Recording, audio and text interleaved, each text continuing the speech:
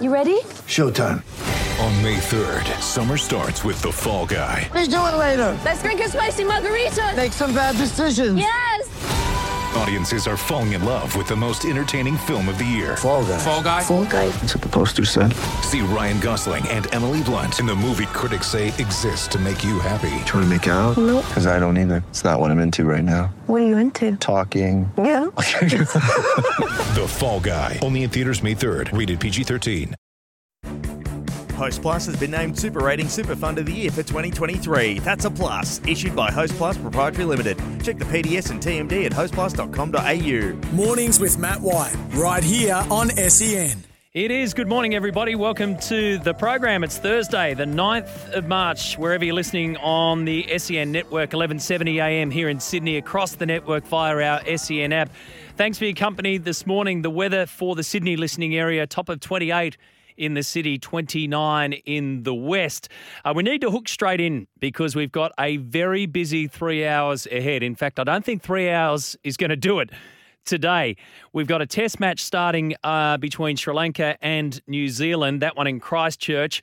So New Zealand have chosen to field first. So they won the toss and they've sent Sri Lanka into bat. It does have ramifications on what may or may not happen over there in India. Because if Sri Lanka win that series and India don't win this final test, then that puts the World Test Championship final in a little bit of a different picture. I'll get to that in just a sec. We are looking for our best caller of the day, as we've been doing this week. 1300 01 1170. Pick up the phone. You know what? If you're in Sydney and you want to have a bleat, go for it. Doesn't need to be sport. We are caught up in that mess last night with the trains. Do you want to vent on that one? I'm happy to take that. Just go for it. You got to go through Tommy first. But if you're the best caller on the day, you can put that into perspective. I'll give you a double pass to the Supercars Newcastle 500, the opening round of the Championship Series and a brand new era for the Supercars Championship. And don't forget, live from midday this Sunday, we begin our coverage of the Supercars of 2023. So SEN full coverage. In fact, we'll have a team trackside, a whole stack of news coming your way. Aaron Noonan, James Moffat, part of the team as well, live from midday this Sunday on the SEN app and on the SEN network. But you got to be the best caller of the day. 1300 01 1170. Now, you know the drill by now. We've been together for a while. So you give me a call, we'll do everything we can to drop what we're doing and take your call. Everybody's busy, we get that. But let's have some fun on this Thursday morning because you know what? It's on like Donkey Kong in the world of sport. Just 2 weeks ago, we were sitting here saying this is the most vacant week that's on our calendar at the moment. As in, there was no rugby league. We were sitting around, I don't think the test was on. We were sort of sitting around going, what the hell are we going to watch? Well, now, how the hell are we going to watch it? You got round 2 of the NRL. We've got Test cricket starting today, both in New Zealand and in India. We've got football all around the world and right here in our backyard. Supercars, as I mentioned. The NBL Championship Series, that kicks off again tomorrow night. The Players' Championship this morning, where Cameron Smith, golfer Cameron Smith, won't be there to defend his title. That's going to start in a couple of hours' time. So we'll follow all that. So on that, our winner chicken dinner on a Thursday morning. Thanks to Char Grill Charlie's. I want to know who wins the headlines across the weekend. Think of all the sport that we've got and think of all the great players and great characters that we've got. Who wins the headlines? Now, let me put this into perspective, and we'll chat to Billy Walters from the Brisbane Broncos a little bit later on in the program. Think about the poor old Bronx. They come to Sydney in round 1.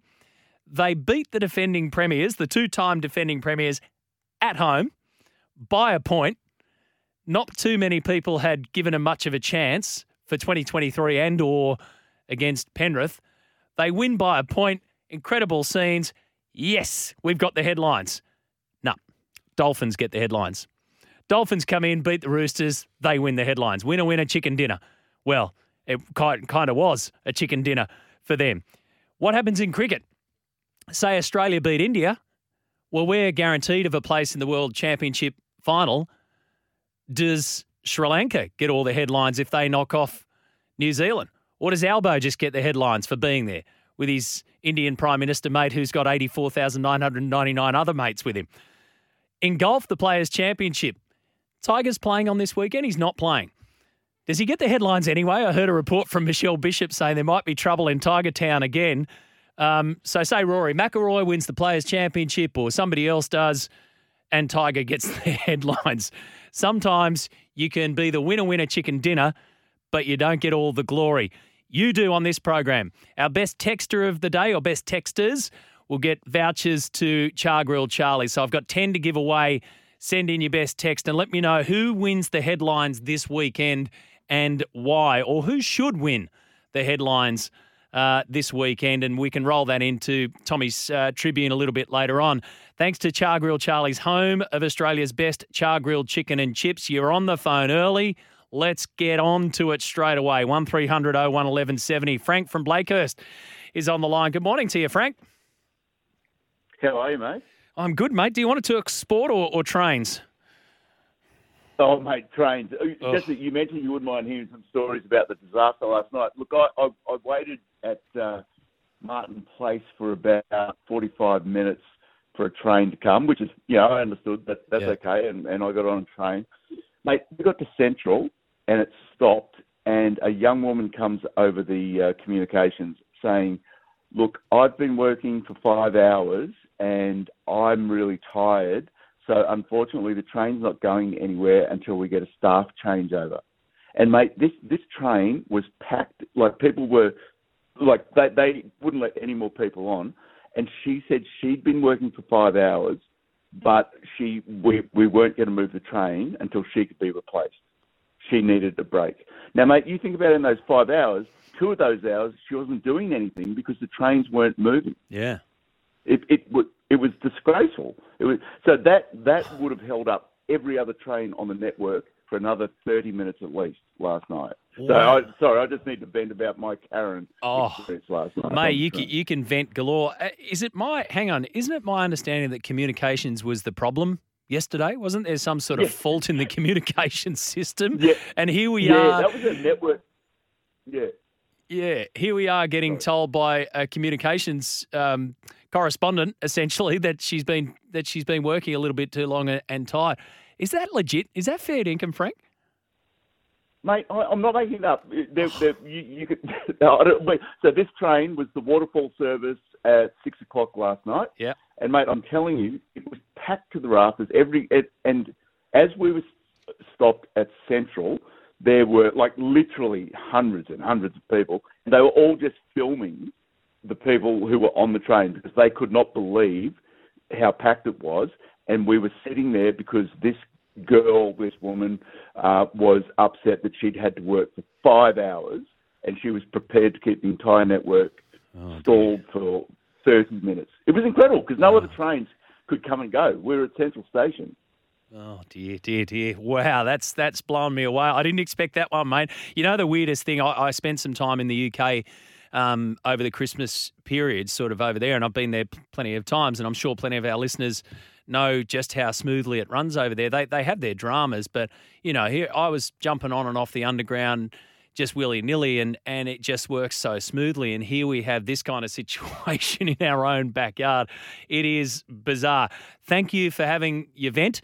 Appreciate it. I'll tell you what I'm going to do. I'm going to send you a Cygnett Boost Power Pack, and we'll make sure that if you are stuck in that situation again, that everything's charged up and you can listen to us as well. And I'll put you in the draw, Frank. So go back to Tommy. I'll put you in the draw for that double pass to the Newcastle 500. There's a way to start our day. Best caller of the day, 1300 01 1170. I'm feeling your pain out there, Frank. That is an absolute Barry Crocker. And we're looking for the winner chicken dinner of this day, the week, in fact. Who wins the headlines? Now, NRL. Tonight, of course, it gets underway. Panthers v Rabbitohs at Bluebet Stadium. Get this, the last time Penrith lost 2 in a row was back in 2021. It was middle of the season, round 13 and 14 against the Tigers and the Sharks. The last time Penrith lost their opening 2 rounds of the season, 2016. That year, 7 years ago, they lost to Canberra and Canterbury in the opening 2 rounds. It just adds even more weight to what may unfold there at Bluebet Stadium this afternoon. Ivan Cleary looks pretty chilled, as he always does. I liked his comment in regards to Latrell's comment about the old cracks in the windscreen for the Panthers. I don't know.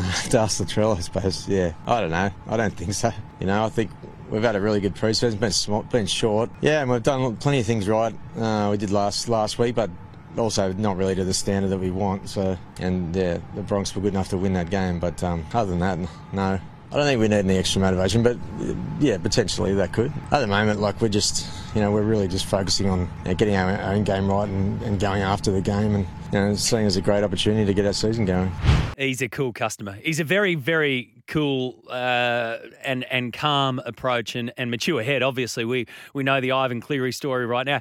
It's fascinating, isn't it, to think that Latrell Mitchell. Now, I don't know if that was a pre-planned statement or not, or if it was just Latrell being Latrell and he just says that and away it goes. It's fascinating to think that simple comment like that can be jumped on and turned into motivation, a story, the works. Latrell says this. I get the feeling that Latrell's just sitting back laughing at all of this going, I don't know, I just said it. Or if it was a bit of pre-planned niggle, winner chicken dinner style, then he's played it beautifully. But I'll tell you one thing, Latrell, you've given us about 2 or 3 days worth of good fodder, so thank you for that. Back to the open line, 1300 01 1170. John from Harrington Park. What do you got, John?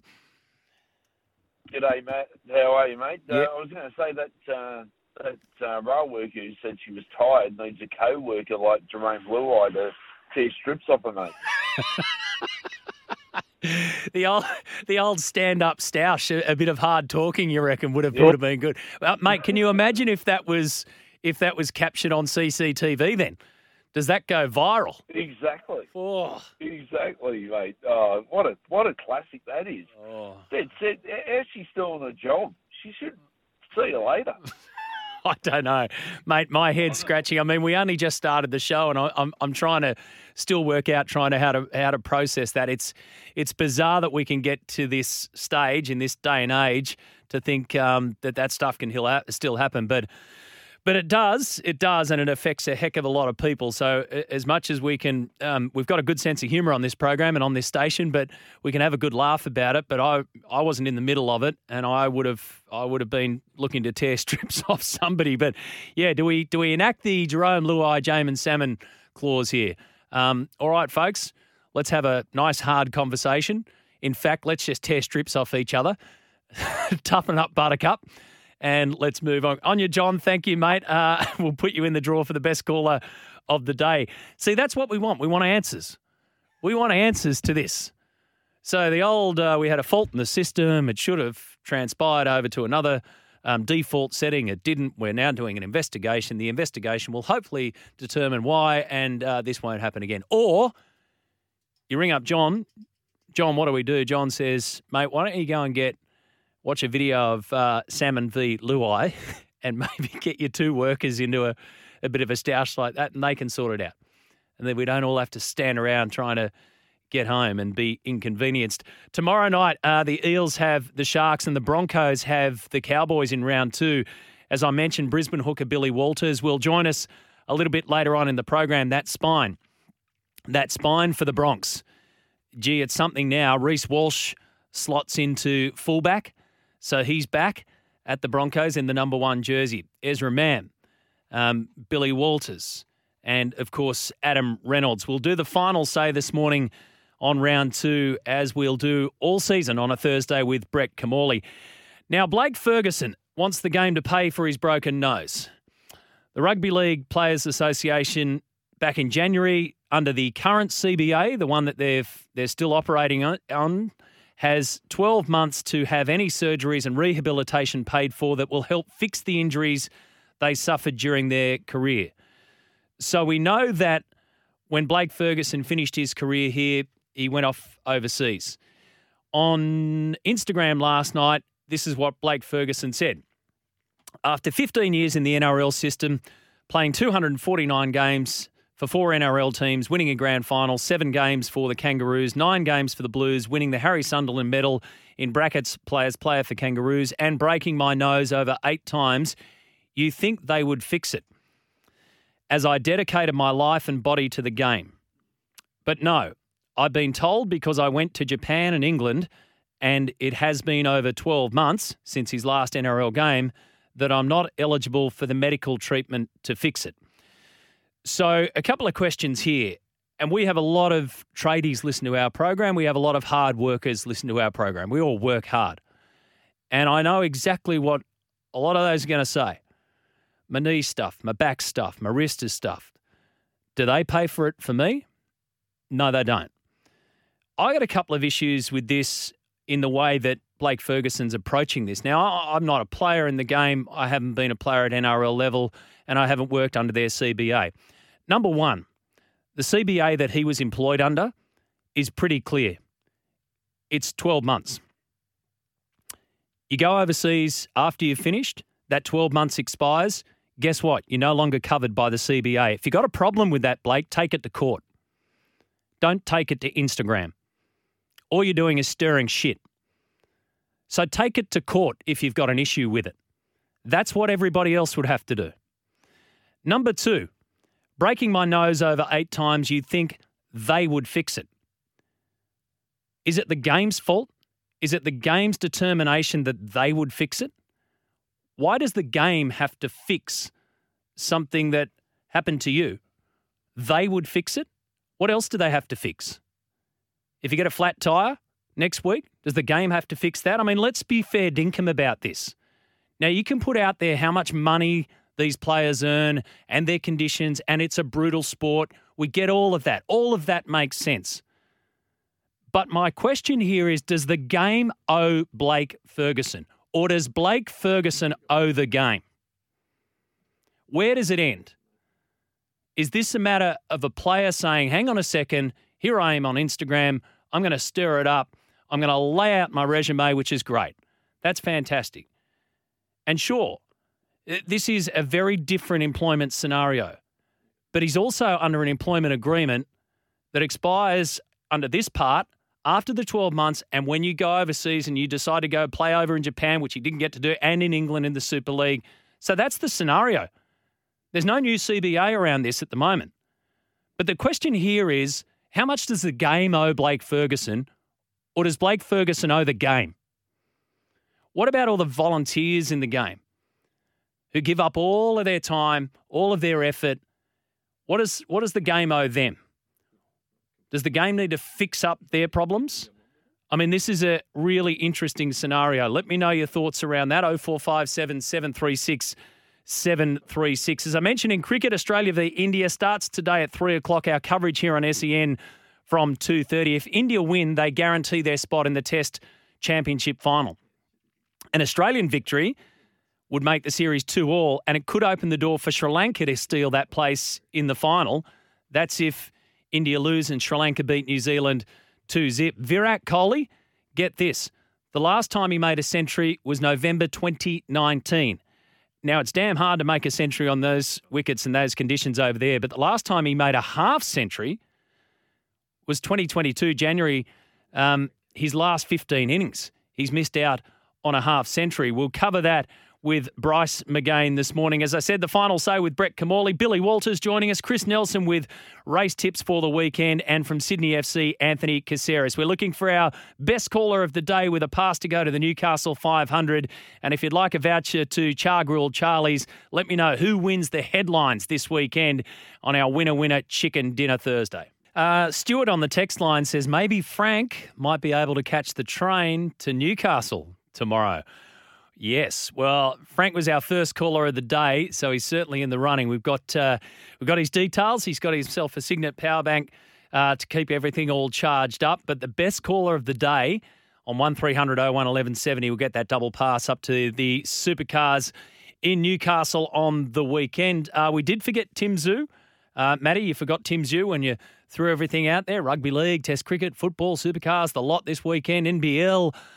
We've got everything, yes, and Tim Zoo on Sunday night. But thank you, Stuart. Shout out for Frank to be in line. Well, he's in line for best caller of the day. So too is John. You want to jump on the phone?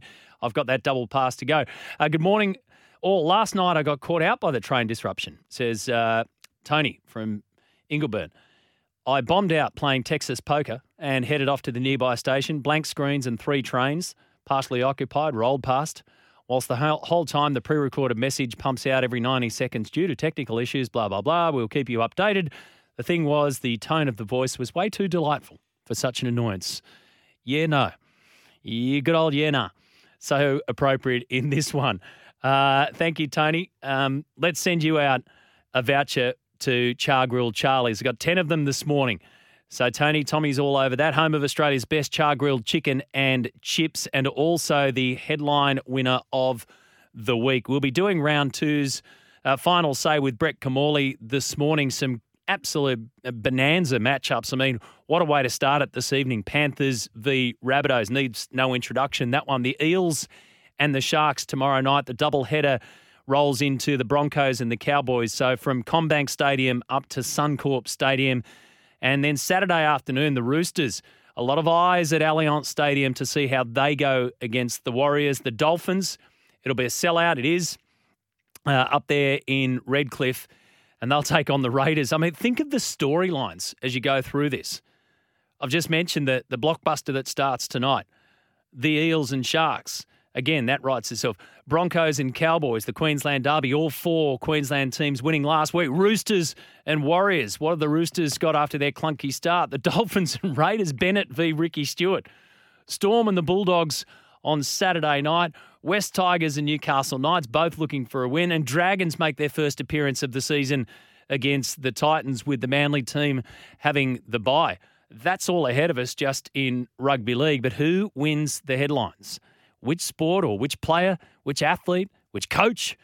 Who wins the headlines? 0457 736 736. Back after this with Noddy after the news. Yes, Joel Kane, Tim Manor and Brett Kamali with the call from Bluebet Stadium. Panthers v Rabbitohs, SEN League live here tonight. So coverage from 7 o'clock. And, of course, the match gets underway at 8 o'clock. The absolute best in the business, bringing you all the latest news. Panthers v Rabbitohs. On the line for our final say on this Thursday morning. So it's a long day for you, Brett Kamali. Noddy's on the line. Good morning, mate.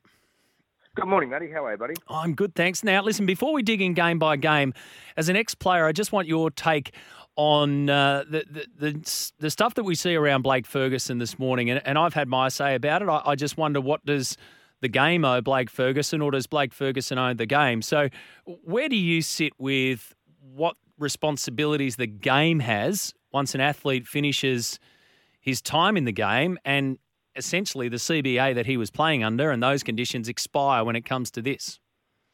Yeah, that's right. Well, the CBA would be extremely different to what they're trying to get in the future. But as far as I'm aware, the current rules are a football club has to look after the player for 12 months after he has retired or finished playing at that football club. So whoever Blake Ferguson's last football club, which probably would have been the Parramatta Eels, he has 12 months to get everything fixed and repaired and be able to go on with life and get better.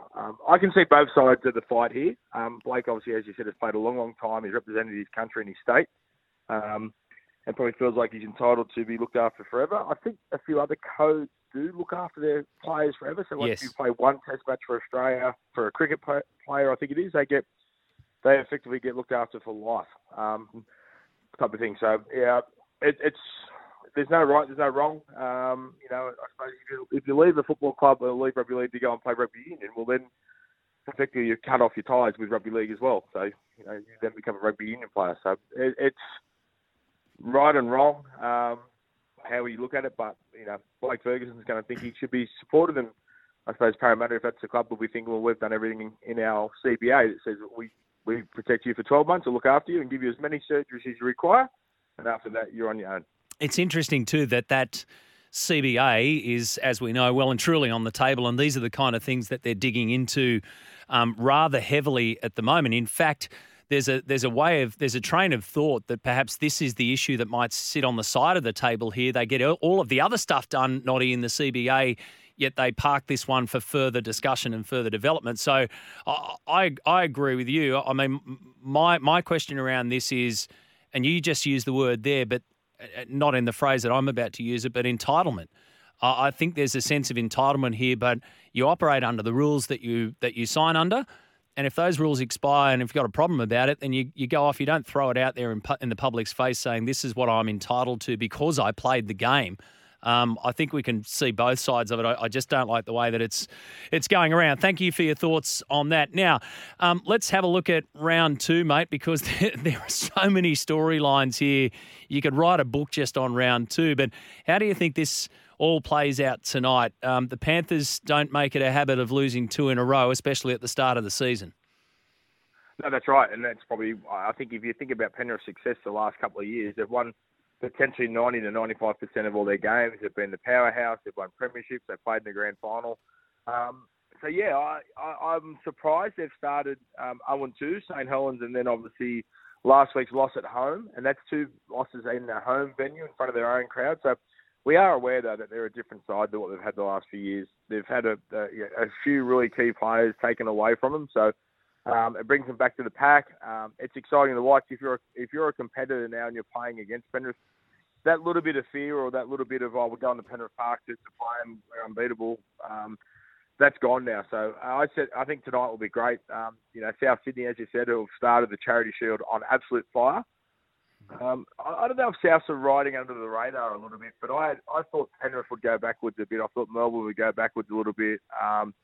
I thought Parramatta would go backwards a little bit from losing players from last year. South Sydney actually didn't lose. I don't think many players. I think Mark Nichols is the only one I can think of that has left South Sydney. So it's just hidden under the radar a little bit there and come through. So they might be the little dark horse. So I think the Roosters are the favourites, but maybe South Sydney should be spoken at a higher level than probably what we thought before last week, and now that we know how close this competition is.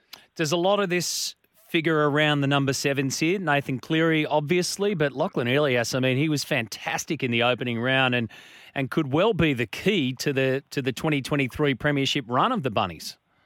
Yeah, it's a good challenge, isn't it? He was great last week, Lachlan Ilias.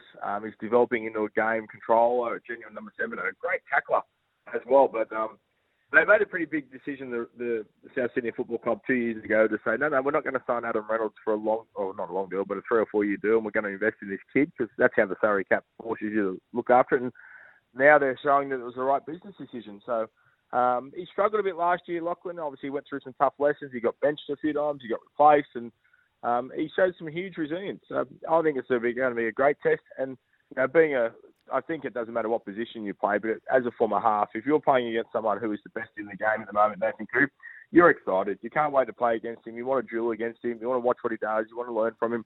And you want to hopefully walk off with the 2 points and go, yeah, you know what? I'm actually playing okay at the moment. Panthers or Bunnies then? I'll go Bunnies, actually. I'll tip the Bunnies.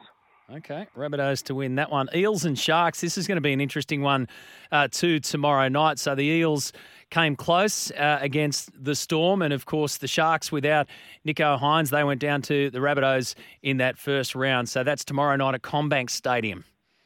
Yeah, I think Parramatta win. I thought they were very good last week. They just probably blew it the last couple of minutes when it came to time to kick the field goal. So that was probably the fastest game of the round last weekend. Pretty physical. We know Parramatta's style look like it's going to be exactly the same as what it was last year.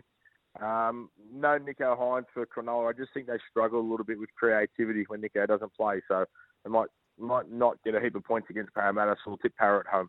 Parra at home. Broncos and Cowboys, I'll catch up with Billy Walters a little bit later on. It's interesting, isn't it? The Broncos beat the Panthers in round 1 and you're thinking, wow, the Broncos are going to dominate the headlines. And then little brother comes along and the Dolphins claim all the headlines. But this is going to be interesting to see how the Broncos, if they can keep that momentum going. The Cowboys got the job done as well. So we've got 2 teams here who won by 1 point in the opening round. And Reece Walsh is a big in for the Bronx back at Brisbane and in the number 1 jumper. Yeah, that's right. Well, at least next week we can't be talking about 4 winning Queensland sides, can we? It is a positive for us here in New South Wales. No, it's a great clash. Obviously, these games have been, they've been draws, they've been field goal winners over the last few years. The Cowboys were great last week. They've obviously, under Todd Payton, have gone through leaps and bounds and become a very consistent football side.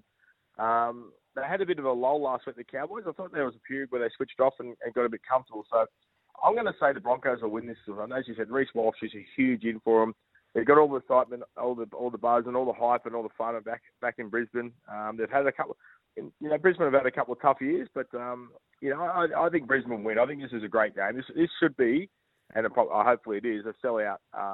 Suncorp, I'm presuming, Friday night, full house, lots of people, and a great way to finish the third game of the weekend. All right, so you're going the Broncos there. I've matched you with the Panthers. I think Parramatta are going to win. So, sorry, you went the Rabbitohs, didn't you? So I went Rabbitohs. You went Para, and you've gone the Broncos. I've gone the Cowboys in that one. So we're currently on opposing sides in 2 out of 3. Right, Roosters v Warriors. So Roosters at Allianz Stadium. How do they get rid of the clunky tag?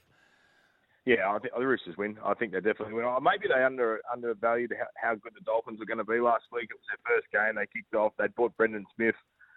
You don't expect the Roosters to play bad 2 weeks in a row. The Warriors, though, do look fit. They look like they're better drilled. I just don't know if they will have the calibre to get into an arm wrestle with the Roosters, who I think should be pretty shitty themselves. So the Roosters to win. Okay, yeah, I'm with you on that one. Roosters to beat the Warriors. Now the Dolphins. So we've got Wayne Bennett up against Ricky Stewart. It's a Saturday afternoon. It's a sellout at Redcliffe. The old Finns, they'll have the Finns going like crazy up there, and the expectations are now all of a sudden super high after just one match. If they win, I think definitely the Dolphins. I think they will be good enough to beat the Raiders. I thought the Raiders were extremely poor last week. I thought the Raiders trialled poor in their trial match as well. So, again, they had a little run of football where they scored some tries and got back into the contest. But you're right, they've got to live up to the hype now, the Dolphins. Wayne's not coached probably about 700 games of football and has no idea what he's doing. So I'm pretty sure he'll be going, yeah, good job, boys. That we got up last week. His biggest challenge will be that they've got to repeat that this week. As you said, they're at their smaller venue. They're at Redcliffe. It's a sellout. They'll have all the red shirts on. They'll have all the cheering going on. I think they'll be good enough to beat the Raiders, and I think they're pretty sure they do it pretty comfortably, actually. I've got the Dolphins as well, so 2 out of 2 for the Dolphins for me as well. Storm against the Bulldogs, so no Cam Munster, Tyrone Wishart in the number 6 here. The Bulldogs were disappointing against Manly. What do they need to do to turn it around? It's going to be a monumental task, even without Munster, for the Storm at home to try and pull their pants down at home. Probably need to buy a halfback and a fullback, but that won't happen straight away for Canterbury. But we will go Melbourne Storm. 2 well drilled. They won't beat themselves. They'll have high completion rate. They'll have a good kicking game through Jerome Hughes, who's one of the best halves in the competition. They'll do their job. And what they'll do is they'll put pressure on Canterbury with kick pressure and inside pressure and all the really important 1% of things. So Canterbury a little bit poor last week. I'll be expected to bounce back, but I just think the Melbourne Storm are too professional at the moment for the Dogs to beat them. Okay, that's Saturday night. Then Sunday, so the first of the 2 games on Sunday, the West Tigers v the Knights. So another big sellout, you reckon, another big crowd at Leichhardt Oval. That's right, yeah, back-to-back games at Leichhardt. Sellout last Sunday night. They didn't get the victory. They obviously played a lot of football, but weren't able to win the game with a couple of defence deficiencies. But it'll be a sellout again on Sunday at Leichhardt. Big crowd. Hopefully they've learned a little bit about the style of footy they wanted to play. They've now put it into practice and actions in a competition match. I think they'll be a lot better for that appearance. You think Appy will play probably a few more minutes this week, which will help the Tigers get the job done. Do you start him? You start Appy? No, I potentially, yeah. He's been around for 8 years or something, and 10 years. He's won quality grand finals. I'm sure he knows how to get through a game of football, even though he's been a bit underdone with his calf. But they rested him last week and were a bit precautionary, so we'll see what happens on Sunday afternoon. Okay, we both agree on the Tigers there. And then the Dragons, our first look at them in season 2023 against the Titans. Yeah, well, again, it should be. If I'm a Dragons fan, I'm looking forward to playing this game. If I'm a player, I'm thinking, oh, wow, we had to buy first week, so we got to watch everyone else. We're on 2 points, and we've got a great chance to get 2 points again this week. So, yeah, the Titans, I think they'll struggle a little bit until they've got to find a way of getting young Campbell into the side consistently. Somehow they've got to get Jaden into the team and make him a starting player. I just think he's a quality player. Fafita was great for him last week. Fafita's committed to the club going forward.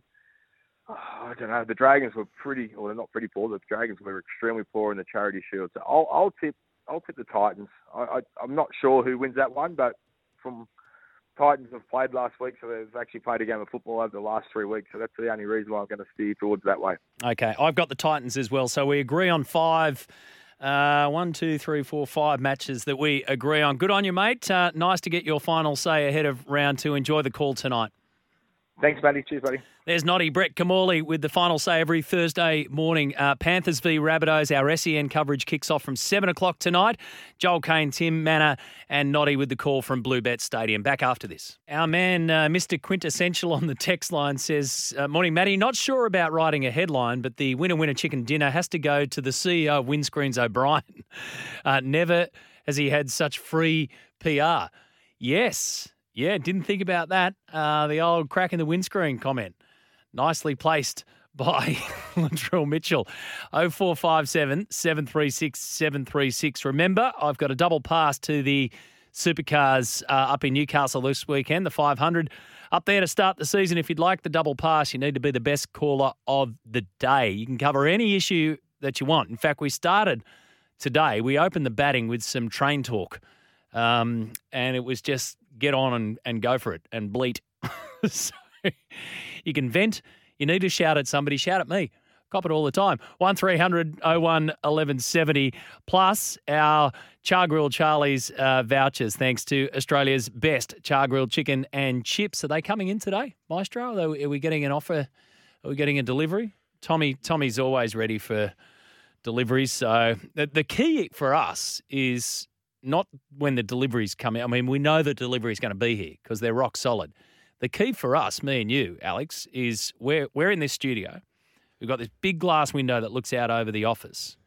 We see the Char Grilled Charlies arrive, and by the time that we can finally get to an ad break or something, we also see the seagulls. In they come. Led by Tommy. Yeah. Who thinks he's a rooster, but he does a very good seagull impersonation.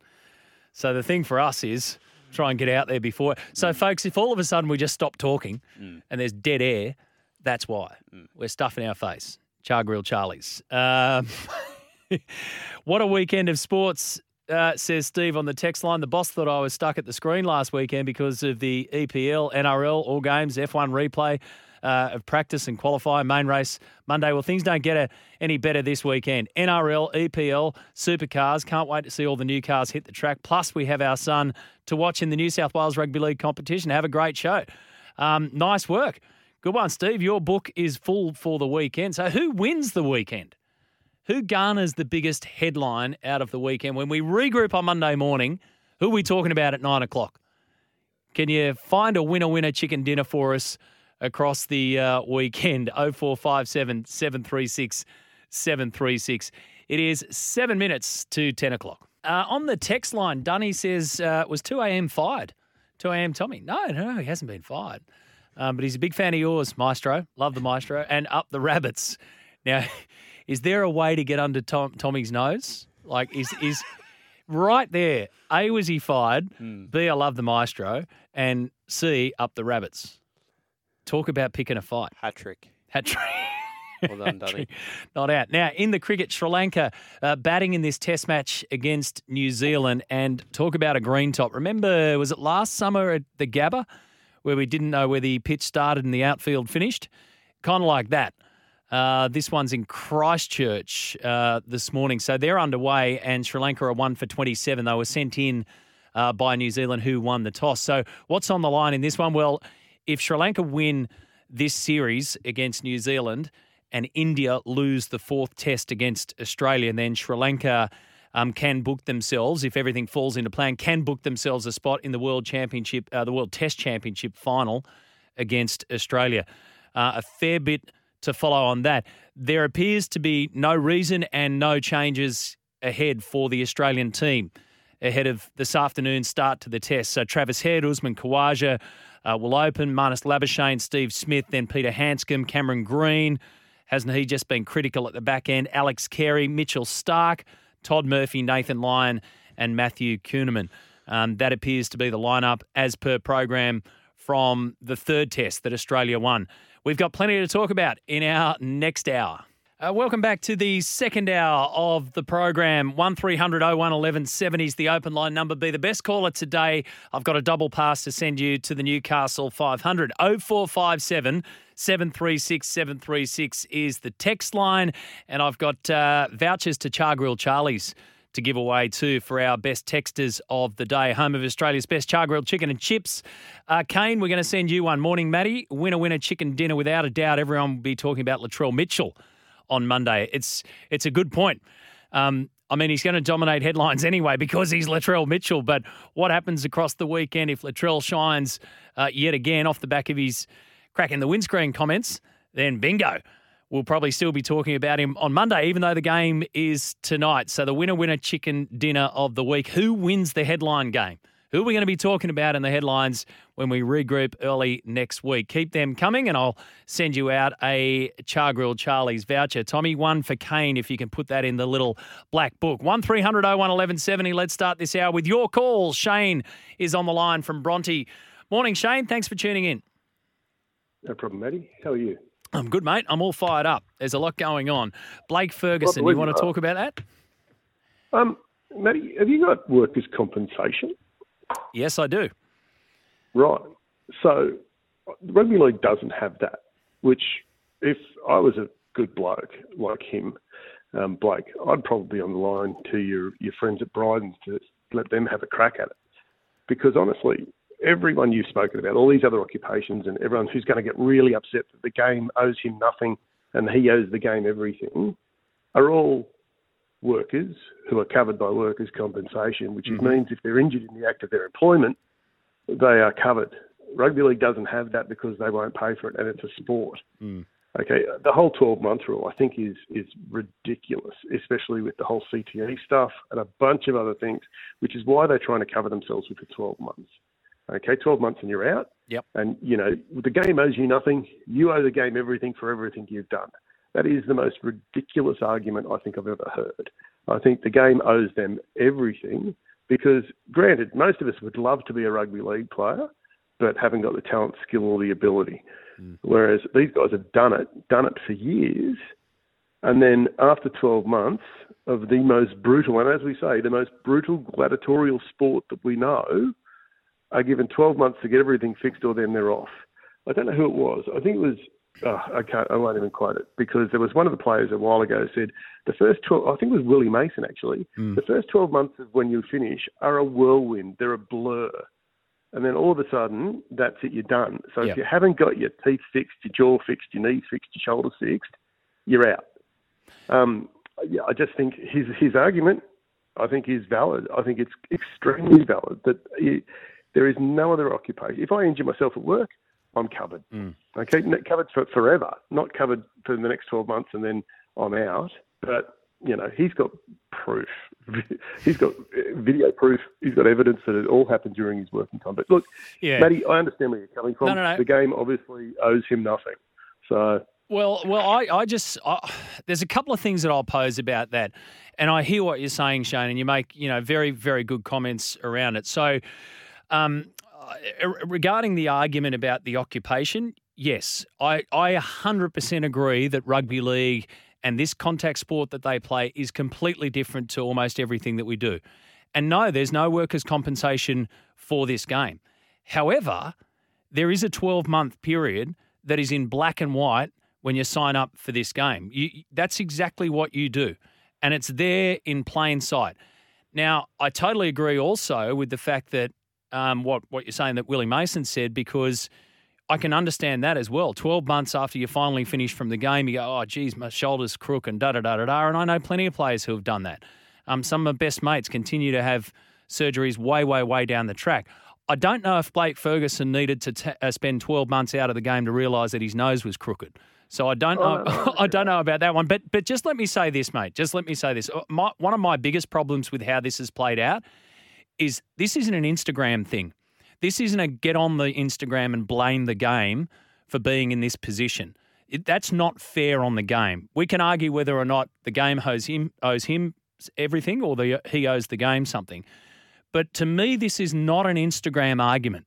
You don't go out on social media and try and take the game down for something that you're responsible for. He says, But no, I've been told because I went to Japan, I'm not eligible for the medical treatment to fix it. You haven't been told, Blake. That was in the rules of the regulations of the agreement that you signed.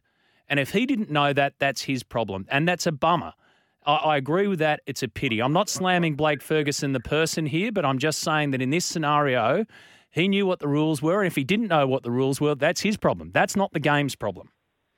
And I think the biggest sticking point in the current CBA is this.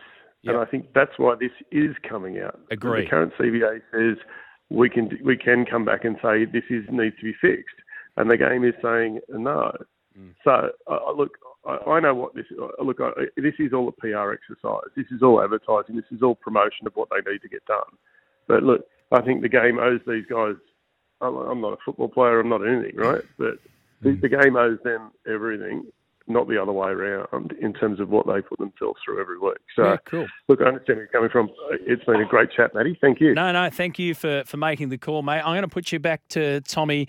Would definitely like to send you something out, Shane. I really appreciate that. And that's what I did pose the question this morning. Just tell me, does the game, do you think, owe somebody like Blake Ferguson anything, or does Blake Ferguson owe the game? And it's a bigger story around that. However, I really don't think that Insta jumping on that on a Wednesday night is your time to pick this argument.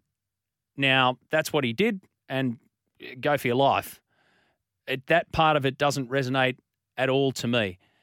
And to say that the game is now telling you that you're not eligible for the medical treatment because it's been over 12 months, no, the game's not telling you that now. You signed up to that. That's in the details. Do we have workers' compensation? I have workers' compensation, but I have to pay for it myself. I'm like plenty of our texters here. I'm a sole trader as well. So, yes, but I know what I'm signing up for. I know that if I fall down the stairs here, I'm going to have to fight that. And if I'm not covered for that, nobody needs to tell me afterwards because I go and do my homework on it. So I can see the side of the player and the injuries that they get and what they put for the game, what they put their bodies through for the game. 100%, I can see that. But I think Blake, in this instance, has missed the mark. Spud from Ashfield. Now, we started the show by talking about the train wreck, quite literally, that happened yesterday. Well, it didn't happen because there wasn't any trains. What was your situation, Spud? So, mate, I was making my way from St Leonard's to Ashfield. Jagged a bus from St Leonard's to Central. I got to Central and there was about 5,000 people milling around outside. So I thought, all right, I'll go for a walk around the Railway Square and have a look, see if I can get a bus. And there was about 10,000 people there. So I thought, all right, what I'll do is I'll walk down Parramatta Road and hopefully it thins out a bit and I'll jag a bus. So I set off down Parramatta Road, made about 100 metres to Bar Broadway, knocked up in the heat, and I thought, geez, I better have a schooner here. Yes. So I had a beer, and then I set off again. I made about as far as the Lansdowne. I'm like, oh, geez, I better have another one. Another one, yeah. Hydration's important. It was hot. Yeah. So that happened again at Camperdown, Annandale, Petersham, Lewisham. So by the time I got home to Ashfield, I was totally shinless and feeling no pain at all about the train kerfuffle. So it worked out all right in the end. Oh, mate, you got your steps up, you maintained your hydration, you turned a bad situation into a positive. You, Spud, are a winner chicken dinner. So I'll put you in the lineup for the best call of the day, but I'm going to send you back to Tommy and we'll send you out a voucher to Char Grilled Charlie's, because the one thing missing there, I'm sure you did it along the way. I know that you were looking after the fluid intake, but I'm sure you ate responsibly as well along the way. Nice call, mate. Great call. 1300 01 1170. A quick one from Sharky on this issue around rugby league, including our headline maker of the weekend. Morning, Sharky. Anyway, mate, that bloke's trip home. That used to be my trip home from work every day back in the day. Who needs a train kerfuffle, hey? Probably explains why I'm single. There you go. Anyway, I mean, winner chicken dinner. Hopefully Tim Zoo. Really hoping big time he can get that done. Yep. Now on this Blake Ferguson thing. Mm-hmm. Well, I broke my nose 3 times playing footy. One's bent and crooked and all smashed up. I don't get no compensation. I don't get nothing. I ain't got the money to pay for it. My club ain't paying for it. My insurance that I played for give me crap all. Doesn't he have an off-season every year to get his nose fixed where you get things done? Blake, you had every opportunity in all them off-seasons after you broke your nose to go in and get your nose operated on. You chose not to. Mate, bad luck. Yeah. Pay for it yourself. Yeah. That's what a lot of people are saying, Sharky. Thank you, mate. Appreciate that call. I mean, it's hard. I totally agree with the fact that it's hard for somebody like me to sit here and say, because I've never played the game at that level. I broke my nose in footy, but I've never played the game at that level. So I don't see it from within that perspective. The way that I see it from the outside looking in, and I know the response. I kind of knew the response that we were going to get this morning, and I really appreciate the call that we got there from Shane as well, that sees it differently around who owes what in the game, and that's the whole part of this discussion.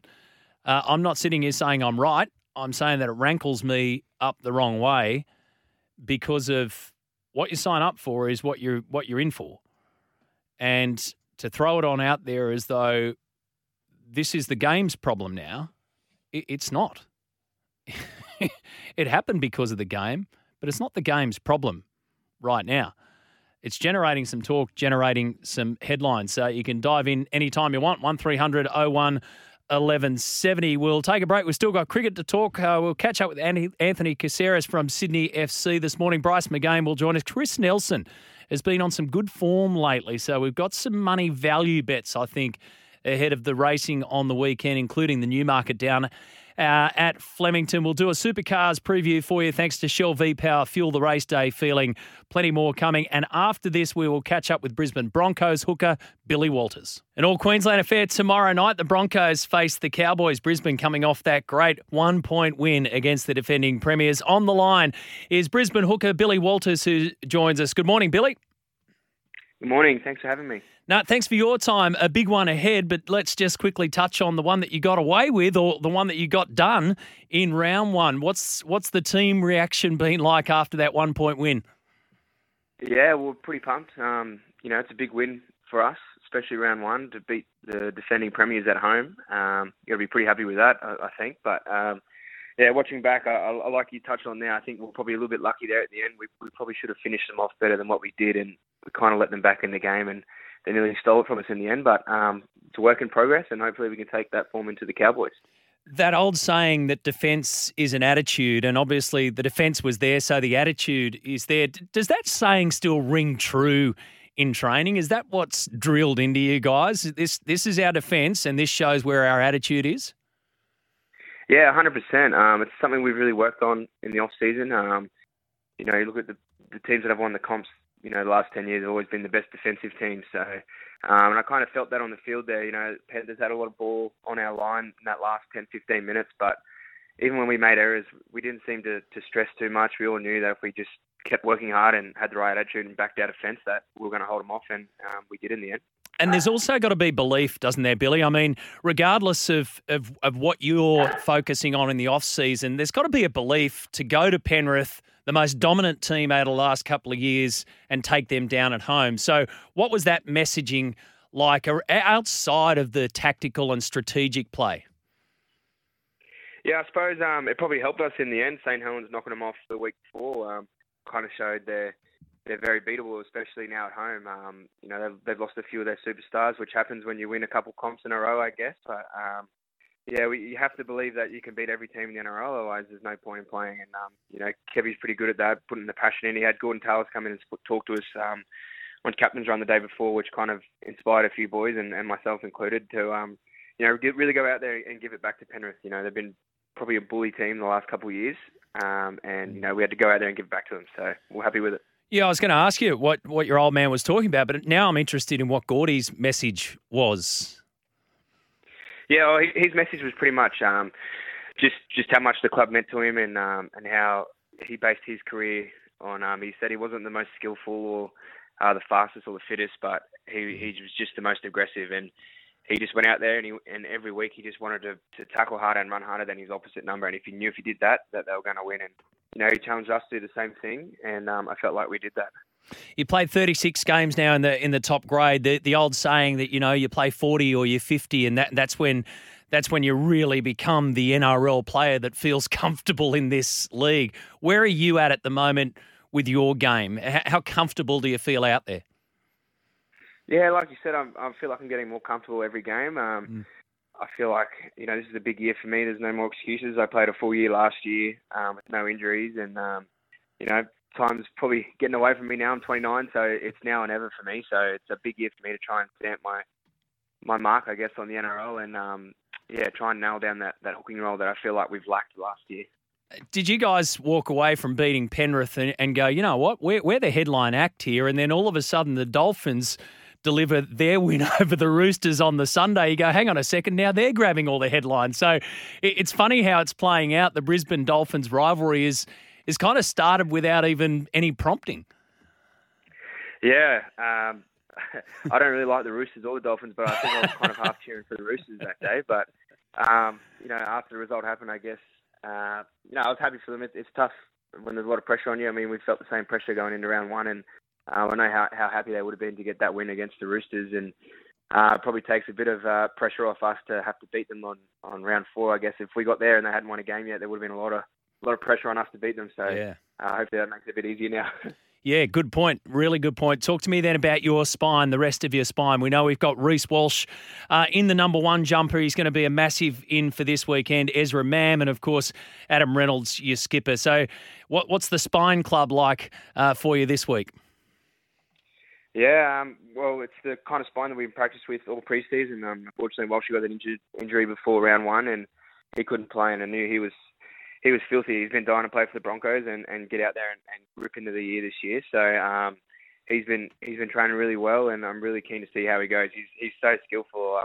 I didn't play with him when he was at the Broncos beforehand, and I didn't really get to see. But this off season, I've just seen how skillful he is and how he can just create something out of nothing. So I'm hopefully he can do a bit of that this weekend. Then you've got the opposition. So talk to me about the plan for the Cowboys. The plan, I don't know. I guess we'll probably run harder and tackle harder than them. It worked last week, I guess. But they're a great team. I thought they were going to win by 50 when I was watching their game in the first half, and then Canberra kind of clawed back into it. So should be a good game. I think it's nearly a sellout at Suncorp. They pulled our pants down last year. Hopefully, well, I know they won't be able to do that again this year, and hopefully we can get one back on them because they beat us. Well, they pumped us both times last year we played them. So hopefully it's time to get one back on them. Yeah, you know that Chad Townsend's going to be out there up at Townsville at training, knocking away field goal after field goal, because that's how it panned out for them too in round 1, 19-18 over the Raiders. How much work does Renault put into field goal practice and coming down to that 1 point situation? Yeah, he puts a lot of practice in all of his game. He's pretty good at his kicking game. He prides himself on that. He rates himself as the best kicker in the NRL. So he's always there after training, and if it's not kicking goals or practicing his long kicks or his bombs, he's hitting field goals. So hopefully we won't need a field goal though. Hopefully we've beaten him by a couple of tries this week, but if we do, I'll back Renault to kick one. Good on you, Billy. Thanks for your time this morning. Have a great weekend. Thank you, mate. Go Bronx. Billy Walters joining us there. First time I've spoken to Billy. He is a good kid. Well, good kid. Good chat. And they're in a good spot. So let's see how that one plays out. 0457 736 736. Now on the text line, obviously plenty of thoughts around this Blake Ferguson call. I mean, a stack of text messages here. So we'll clear some time in our next half hour or so and get to those. The winner headline act. G'day, Matty. Great show. Thank you for that, Botany Danny. My headline is Steve Smith will score 158 in T20 style in front of 100,000 this afternoon. The Bradman of our era. Thank you for that. So we're looking for headlines. We're going to do Tommy's Tribune a little bit later on. So we're looking for the headline act and the winner chicken dinner for Char Grill Charlie's. We've got a whole stack of vouchers to give away. So we'll put you into that scenario there, Botany Danny. Pommy Rabbitoh says, a bit off topic, but I was out walking my dog last night and bumped into Desi Hasler. I'd always liked his character from what I'd seen on TV, but he was such a nice fella. It was a pleasure to chat to him. Nice one. Good on you, Pommy Rabideau. Thank you for sending that in.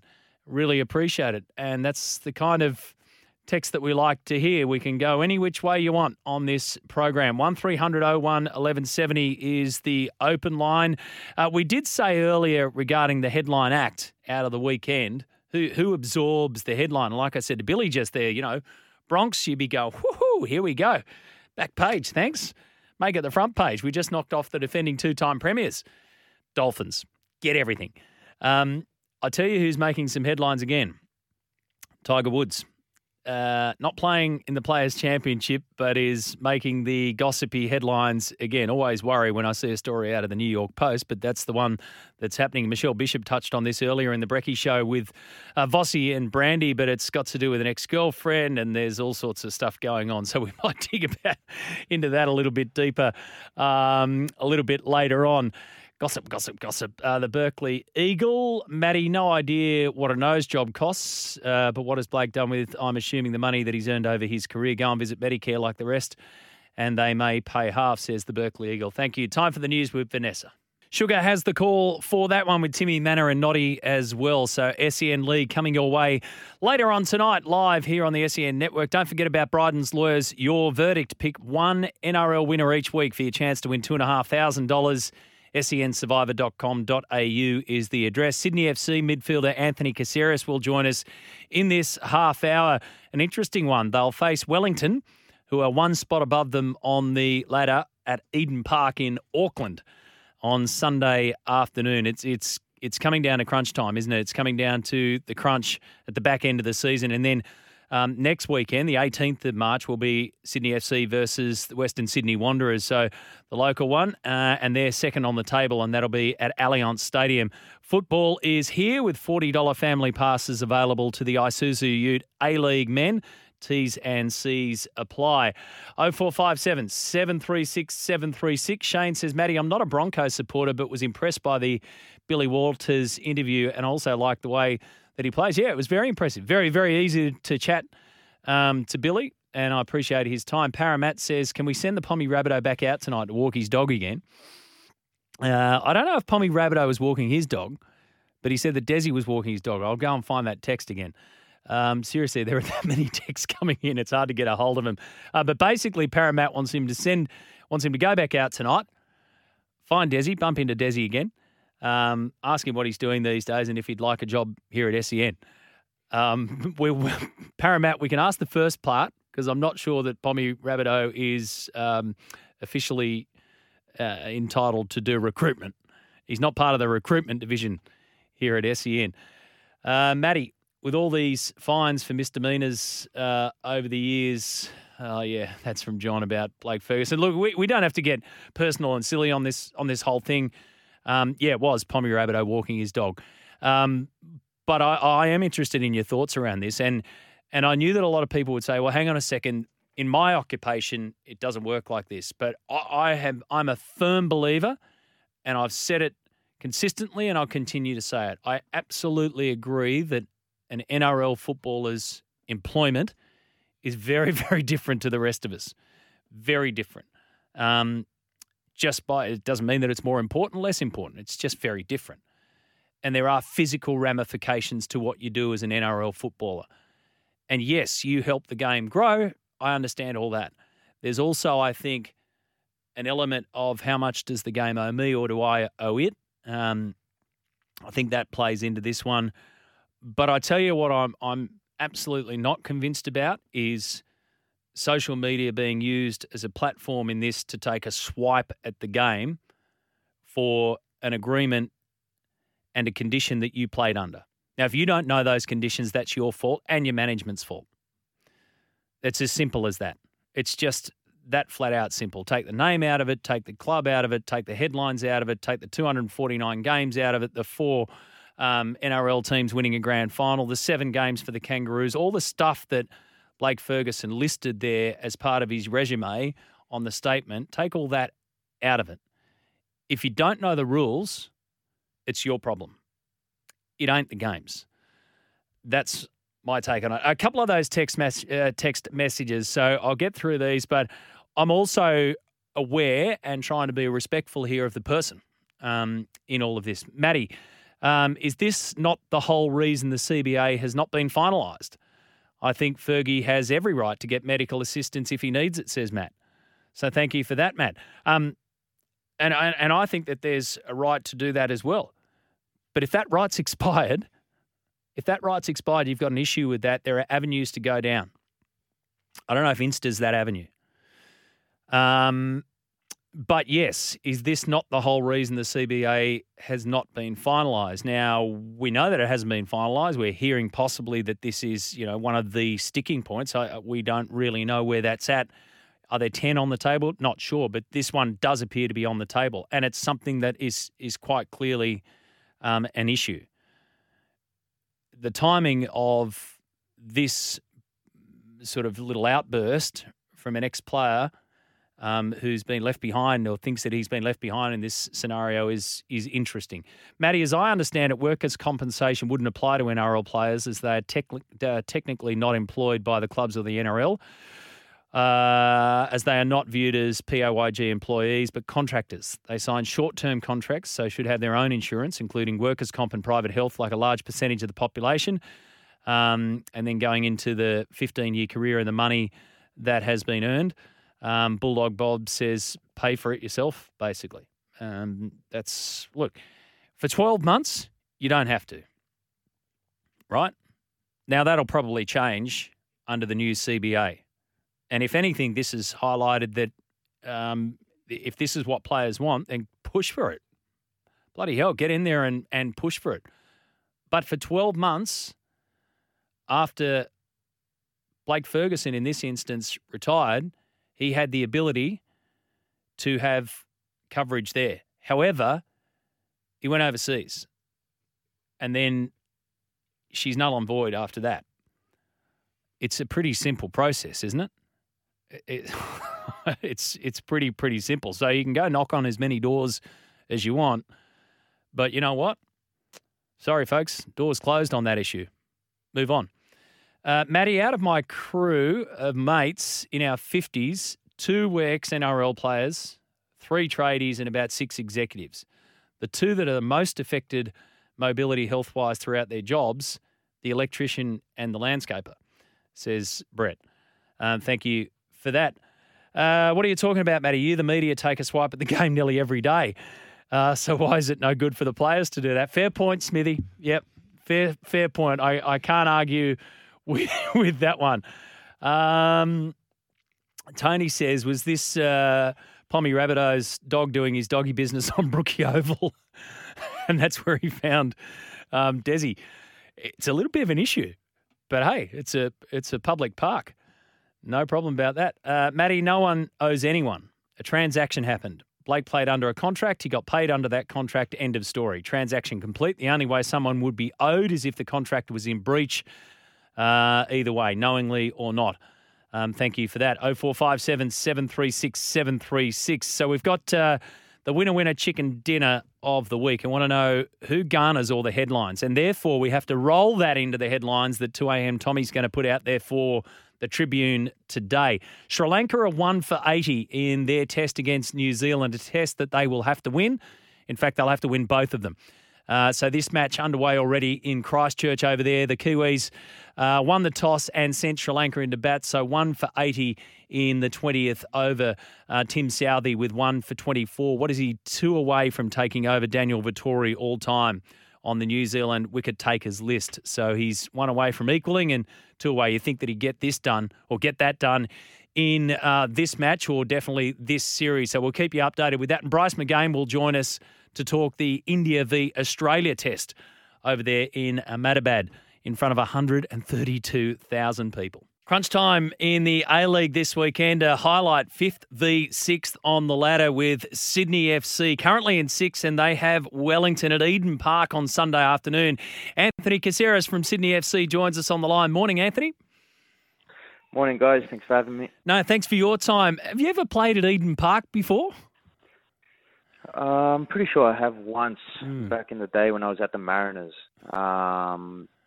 Yeah, but not too often. Not too often at all. From memory, it's a good venue, and I think last time they played there, they had a decent crowd. So, yeah, it looks like a good setup for a good game. Yeah, it's a great venue, but it's funny, isn't it? You're playing Wellington in the middle of Auckland, but I guess none of that really matters for you because it is crunch time. I mean, we're getting to the back end of the season here, and just tell me how much of that desire is from within to punch your way up the ladder to put your destiny back in your hands. Yeah, well, firstly, we come off last season not having made finals, and so we need to redeem ourselves for where we finished last year. That's the first goal. I think for a club like Sydney, a minimum requirement is to make the finals. Any year that we don't, or any year that we don't compete for silverware is considered a failure. Motivation is extremely high. We've been on a good run recently. We picked up good results against tough teams, and that can only feed our confidence and desire for more wins to get more points on the board. So we go to Auckland confident, enthusiastic, but also aware of the threats that they do have, and we need to be alert and on our toes because it's going to be a tough game. How much time do you actually spend talking about the ladder? I mean, at the end of the day, that's going to guide, like you say, whether you make the finals or not, but you don't want your focus on something outside of week to week, do you? So what's the balance in the discussions around that? Yeah, collectively we don't discuss it too much. It's not something we really talk about as a team. But, once you're in smaller groups, you kind of do reflect on where you're at on the ladder and start discussing the possibilities. I guess you need to take games, one by one at this point. After our slow start, we had to kind of reflect and look at the things we're doing right and wrong, and I think we've done that. We approach games a lot differently now. We're a lot more confident after a good run of results, and we've got to just live in the moment, I suppose, and not try to predict what could happen in the future. We believe that if we perform to our standards, then destiny is in our own hands, and we can finish in a really good spot on the ladder. You found the net against Melbourne Victory, second goal of the season. What was the takeaway mostly from that win? Yeah, obviously I'm very pleased to have scored that goal in a big blue, no less. It means a lot to the team and to the fans to win those games, and we did, which was very satisfying. In terms of the game, I feel that it wasn't the prettiest game, especially in the second half. We struggled to hold on to the ball, but in saying that, we got the goal we needed, and after that, it was about holding on to the lead and seeing the result out, which we defended really well. Everyone was on board collectively to defend stubbornly and keep Victory away from our goal, and we did that. This time of year, it's important not to concede goals and keep clean sheets. So overall, extremely pleased with the performance, but more so the result. The life of a footballer, Anthony, is on the road, isn't it? That's your job. So you're used to jumping on planes, you're used to jumping on buses. When you head over to New Zealand for the weekend, who's the one person you don't want to be sitting next to on the flight? Bit of a stitch up here, mate. Nah, look, I'll tell you who I do want to sit next to. Okay, yeah. That's well played. One of my best mates, Retre or Bratsy, people that tend to hang out with often. Yeah. There's not too many I want to avoid, to tell you the truth. We have a really good group. If you get reeled in by Robbie Stanton, our assistant, he'll be talking to you about set pieces for a few hours. So, some boys aren't too keen on that, but he's got a lot to offer. So, yeah, there's not too many people you'd avoid, but there's definitely preferences, put it that way. Does anyone wear that little neck pillow? Like, is anyone like the real daggy traveller? No, you got Hewitt Bell, who's a bit hesitant on planes. Oh, okay. But, yeah, I think if someone, use something like that, the boys will let them know, like, what are you doing? You know what I mean? They'll pull them up straight away. But, yeah, we've got a good group. We have a good laugh. So, these trips are made easier when you have that. Yeah. Who then raids customs on the way in or the way back? Duty-free shopping. Who knows, eh? Well, look, now that I've got a family, I might have to, pop in and see what I can grab. Yeah. Yeah, I've got a couple of birthdays coming up, so that's Nice. actually a good shout. Thanks for the nice. lineup. Mate, the old Toblerone, the world's biggest Toblerone chocolate bars, they're the ones to go. Hey, Can't go listen, wrong, eh? just honestly, when in doubt. just before I let you go, so obviously it is a big one this weekend, but then you've got a massive one again next weekend, and it's at Allianz Stadium. So I guess regardless of what happens over there in Auckland against Wellington, that discussion will turn pretty quickly to your matchup against the Wanderers, currently second. Yeah, no doubt. That's a massive game. We beat them on their ground last time, and so they're going to want payback for that. But we have a lot to defend at our ground. We didn't beat them there the first time round, and we're going to look to rectify that with a good win and a good performance. Obviously, they're sitting above us, but within touching distance. So, if we get a result away to Wellington, that sets that game up nicely. We'll be breathing down their neck. So we'll take it game by game, but there's always an eye on the derby, I suppose. Very keen for that one, and I'm sure the boys will be up to it. Good on you, mate. Thanks for your time this morning. Best of luck over there in Auckland. Thank you very much. Thanks for having me.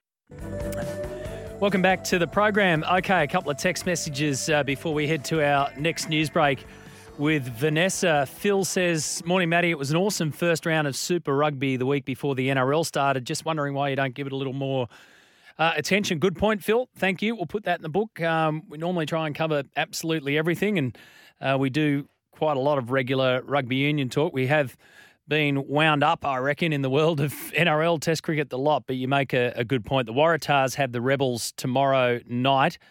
Just looking, so it's Brumbies v Reds. That's on Saturday evening as well, and the Force will have Moana Pacifica on Saturday night. Well, it's late our time in Sydney. The Chiefs, the Hurricanes, the Brumbies unbeaten after the first two rounds of the competition, and then we've got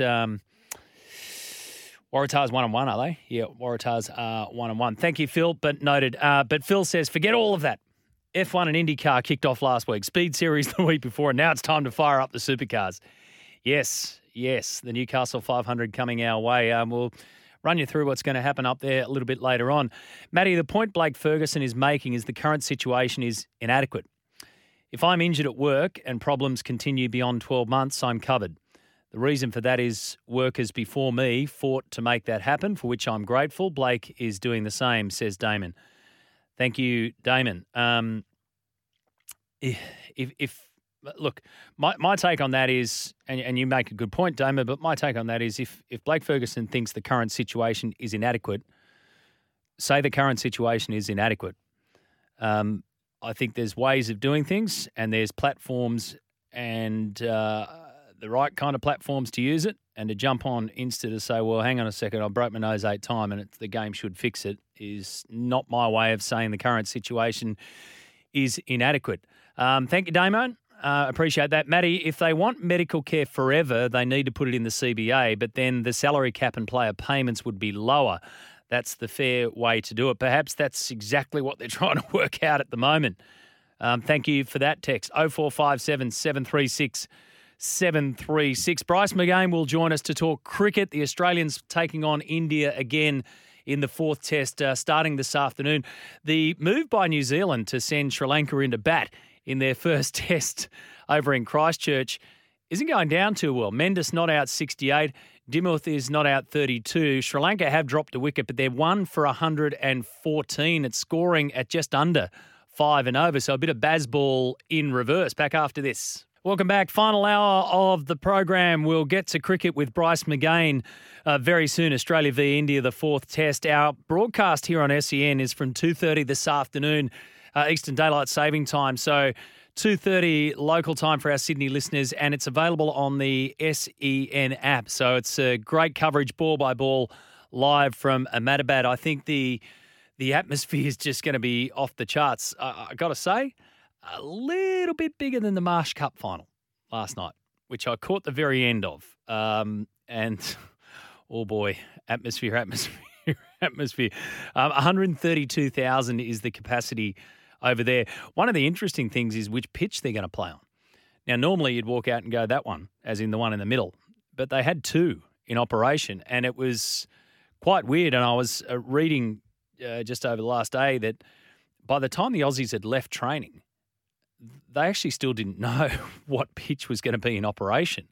So training on the Tuesday, their time, they're like, well, hang on a second, what pitch? Because there was one that was black and dry and the other one that was red and sort of clayey and looked a bit green as well. So they had two hanging there in operation. Steve Smith was quoted as saying, where was it? I think it was on ESPN, Crick Info. I can't remember being unsure 2 days out which pitch I'd be playing on. Yeah. We'll get to Bryce McGain in just a sec. An open line call, 1300 01 1170. Jeremy from West Pennant Hills on the line to talk the Parramatta Eels and Mitchell Moses. Still the deal's not done yet, Jeremy. Yeah, look, it's not. Not too fussed, it'll all work out. What my concern is this, is that everyone's beating it up in the media that's the reason why Para have struggled. If you look at it, last year, from the grand final, they had 8 players front up last week to play the Storm that were in the final 17. So there's obviously a lot of new combinations. Also, as well, if you have a look at our run over the first 5 weeks, it's just very suitable that everyone's turning around and blaming this on Mitchell Moses' signing. At the end of the day, I don't think it's got anything to do with that. I think it's a situation that we're developing combinations. We've got probably a very, very tough run the first few weeks.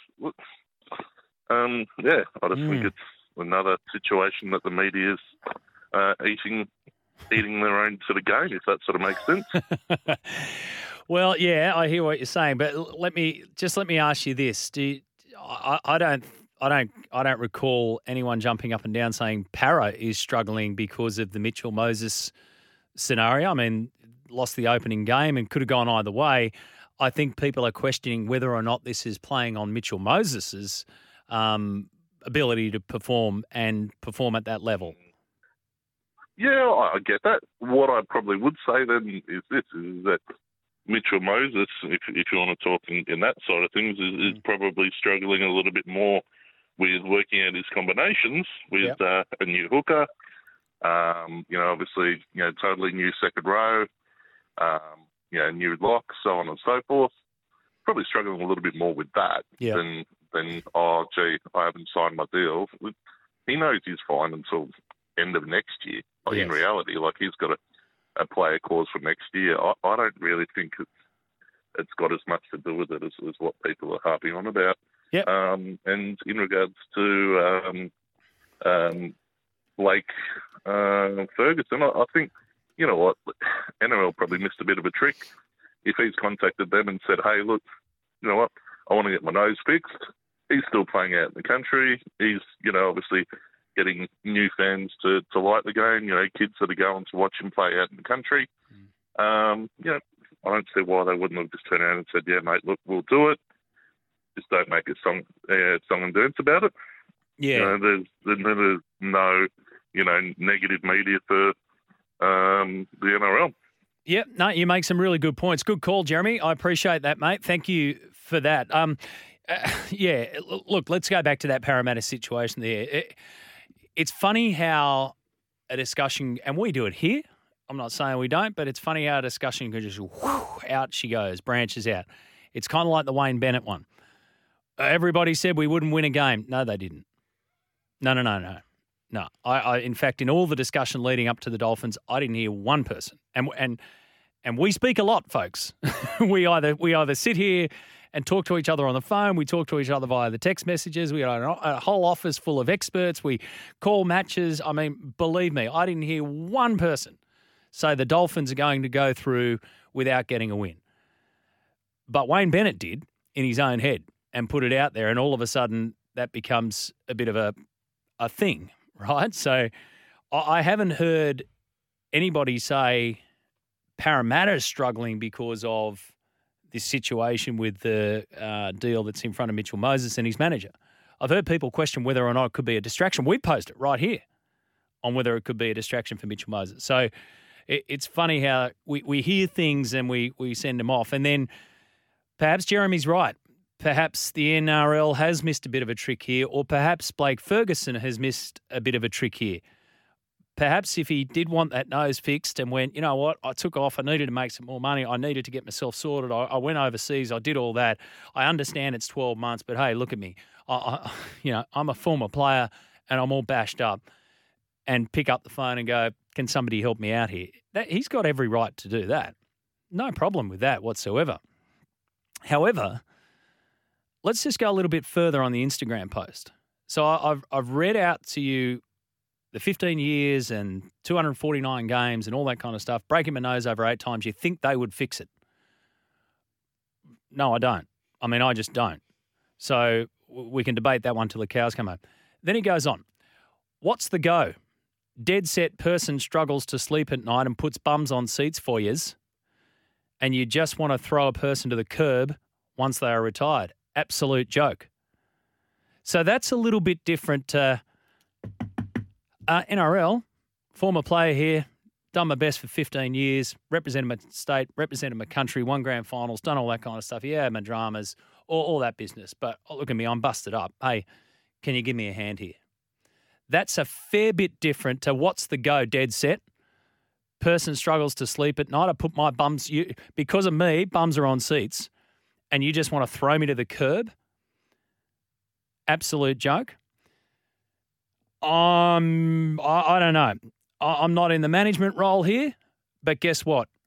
I'm thinking the phone is not going to be picked up anytime soon if it rings at NRL headquarters with one Blake Ferguson at the other end now asking for assistance. Full stop. That's the way that it's going to play out from now on. 1300 01 1170. Let me know your thoughts around that. Let's move on to cricket. Looking forward to this one this afternoon. We're also tracking New Zealand versus Sri Lanka, just the 1 wicket down in that test match.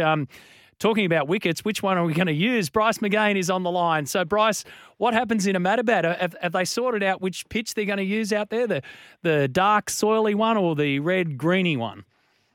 I'm not sure. We'll have to wait to see which one they actually stick the stumps into, and we'll wait with bated breath. But, look, there's a few options that the Indians have had. I think this one will want to hold together a bit more. They've slipped up on their own banana peel in the third test, and I would expect this one to be a much better batting surface. It will spin, there's no question.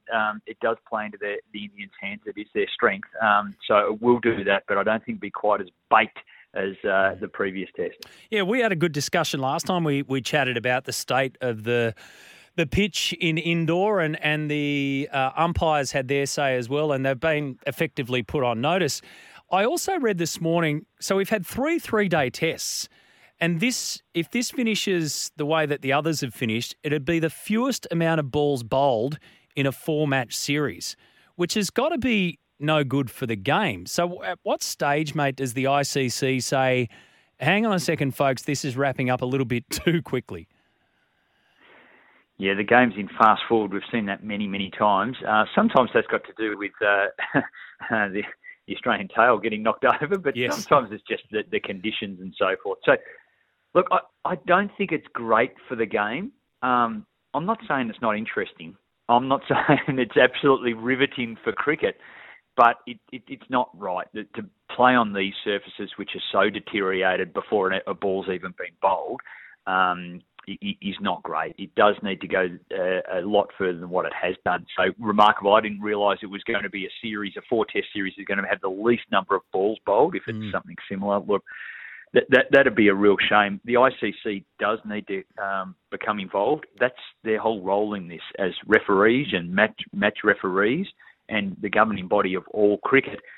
They certainly need to be stepping into the situation now and doing something about it. Though that has its challenges, as we all know, because really the BCCI is the centre of cricket in the world, and they tend to do things as they wish. which is what we've seen with the Indian Prime Minister, who's got 85,000 seats reserved under his name in a 132,000-seat stadium. So, yeah, just on that. Just close friends and family, yes, that's what he's got. Yeah. Exactly. I said to Gilly, we had Gilly on the program yesterday, I said, did you ever get to a stage where you would have been through this in your career? Hey, mate, can I come and watch? Have you got a pass for me? Can I get, I've got my brother coming, da-da-da-da-da.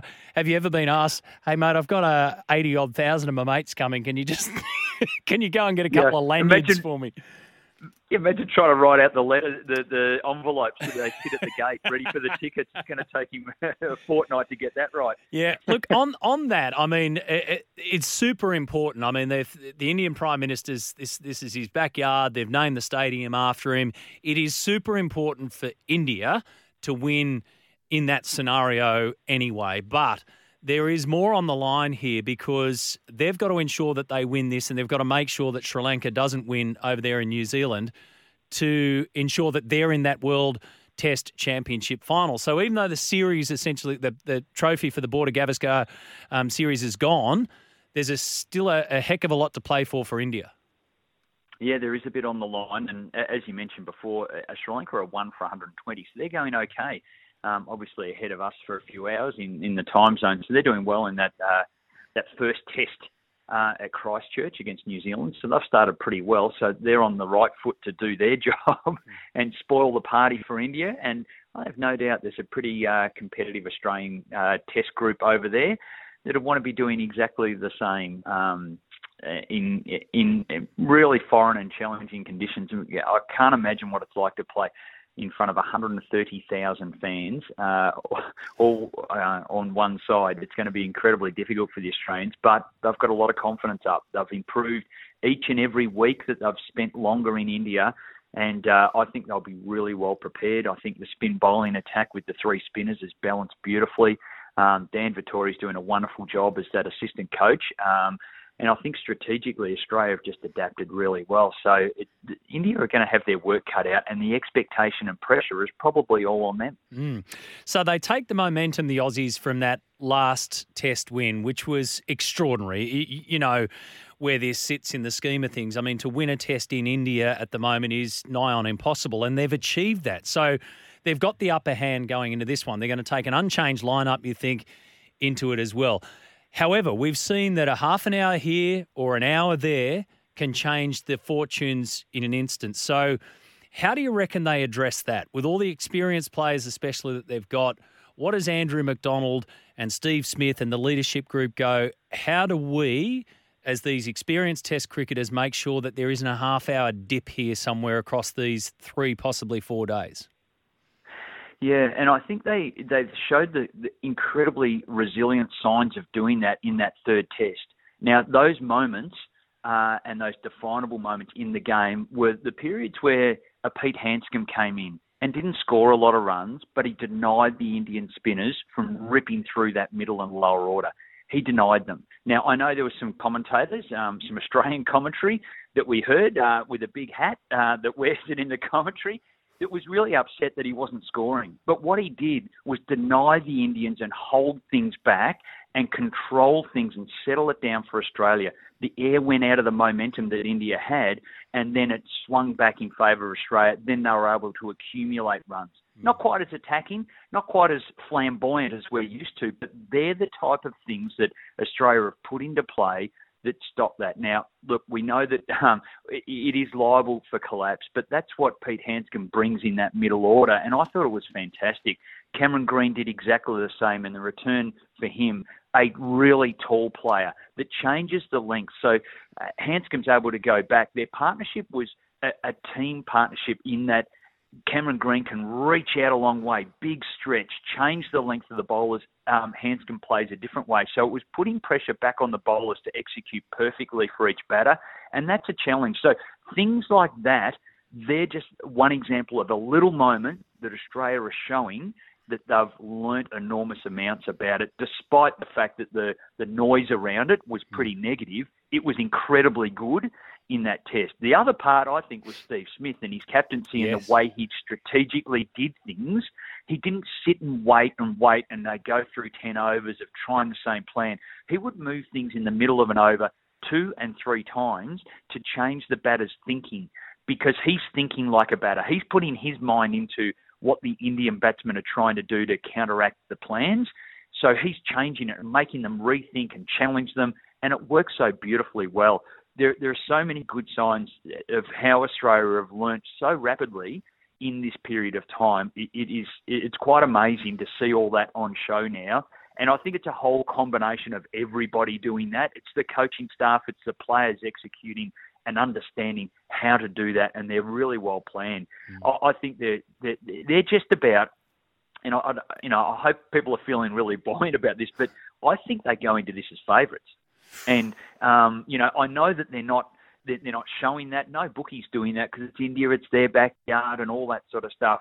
But the way that this team have adapted, this whole squad over there, has been quite remarkable, and the signs are really positive. Yeah, I'd agree. It really is, in many ways, the ultimate test in Test cricket, and they've shown their hand in the third one, and this one's going to be a beauty. Good on you, Bryce. Sit back, relax, enjoy the New Zealand-Sri Lanka test as well, and we'll catch up again soon. I'm going to be all over it, Matty. Enjoy your afternoon. You too. Bryce McGain there. So Australia v India, the fourth test. SEN broadcast starts this afternoon from 2:30 Eastern Daylight Time on the SEN app. Let's hear from Steve Smith. Adam Collins from our SEN team caught up with the skipper of the Australian side for the last test and for this test, again, in the absence of Paddy Cummins. I think for us, every test match is important for us, and we want to continue learning and getting better in these conditions as well. And, I think we've made some good strides as the series has gone on. Thought we played really well last week, and there's not too many touring sides that come here and win 2 test matches. So, that's a big goal for this team.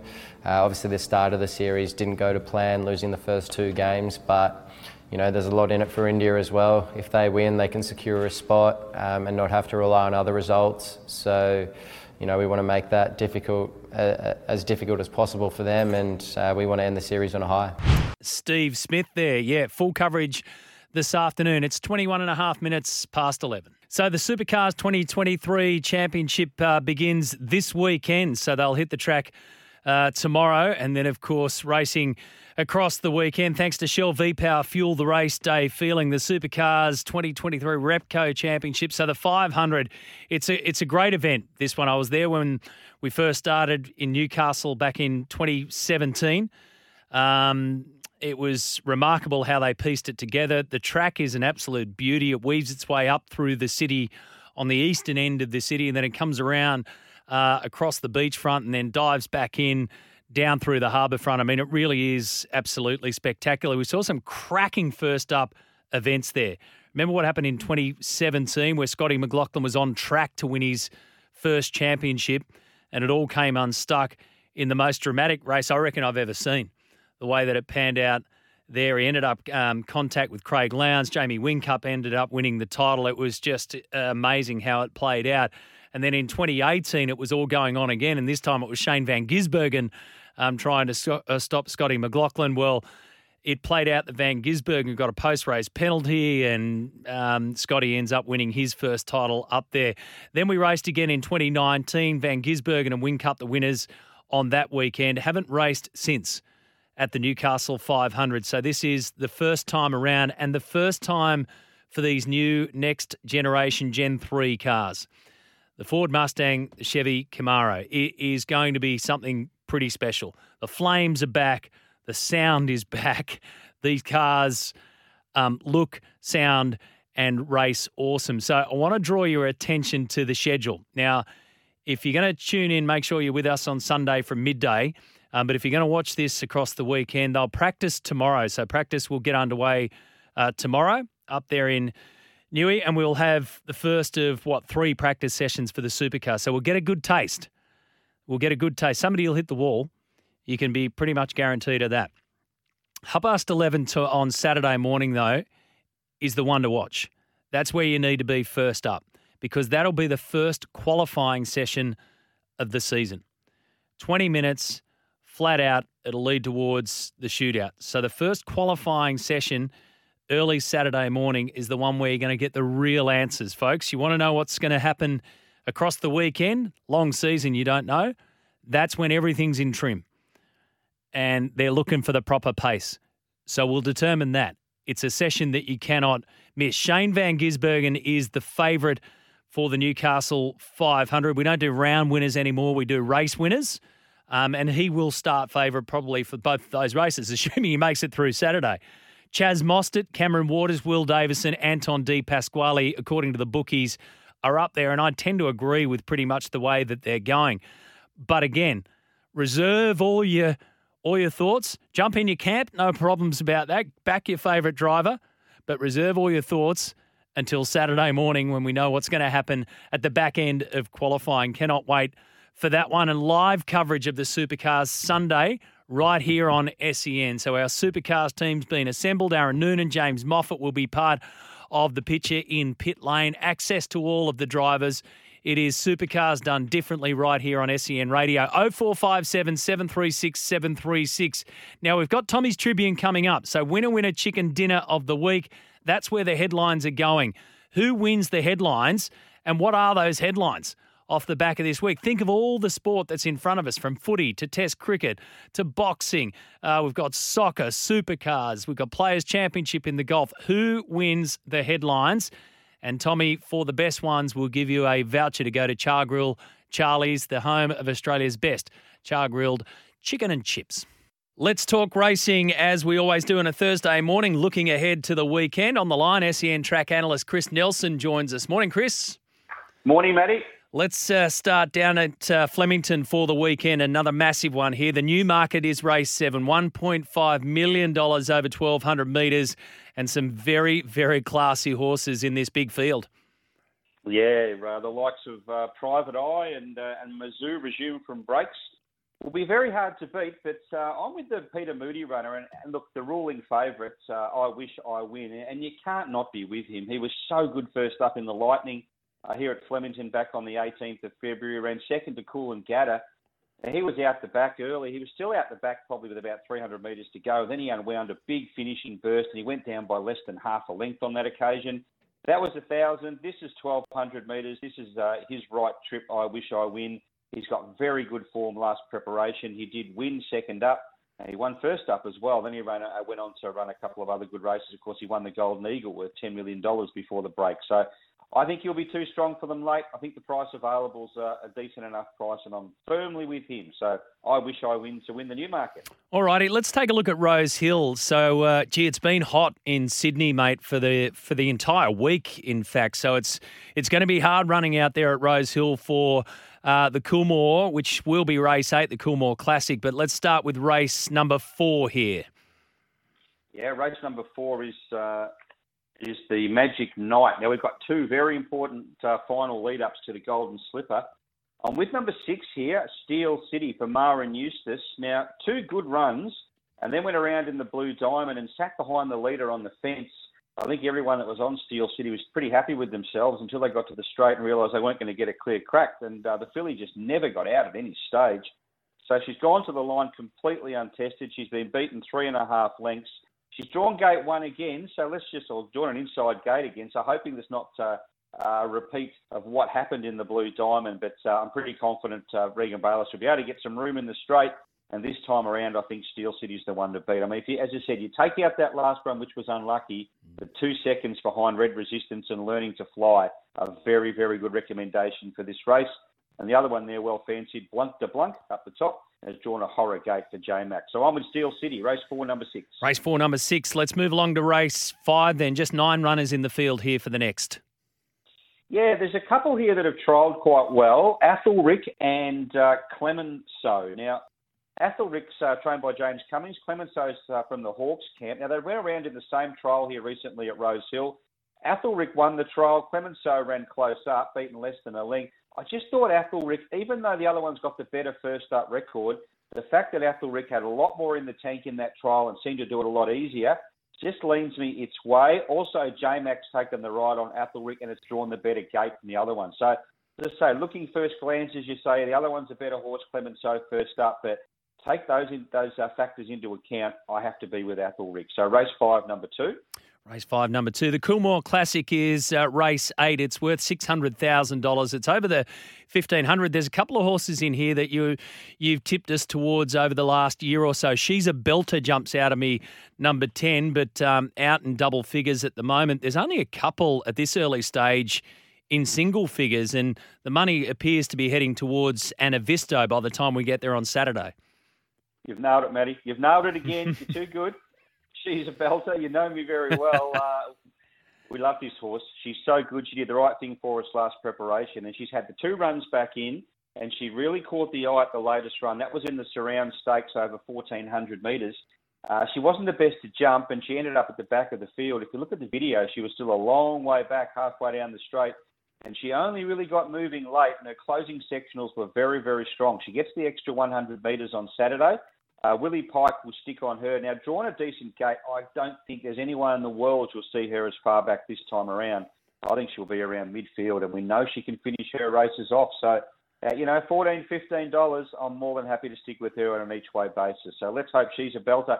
You can do it for us once again. All righty. I'm with you on that one. Let's go to Eagle Farm. Can you tell me what on earth's going on at race 7? 2,406 metres.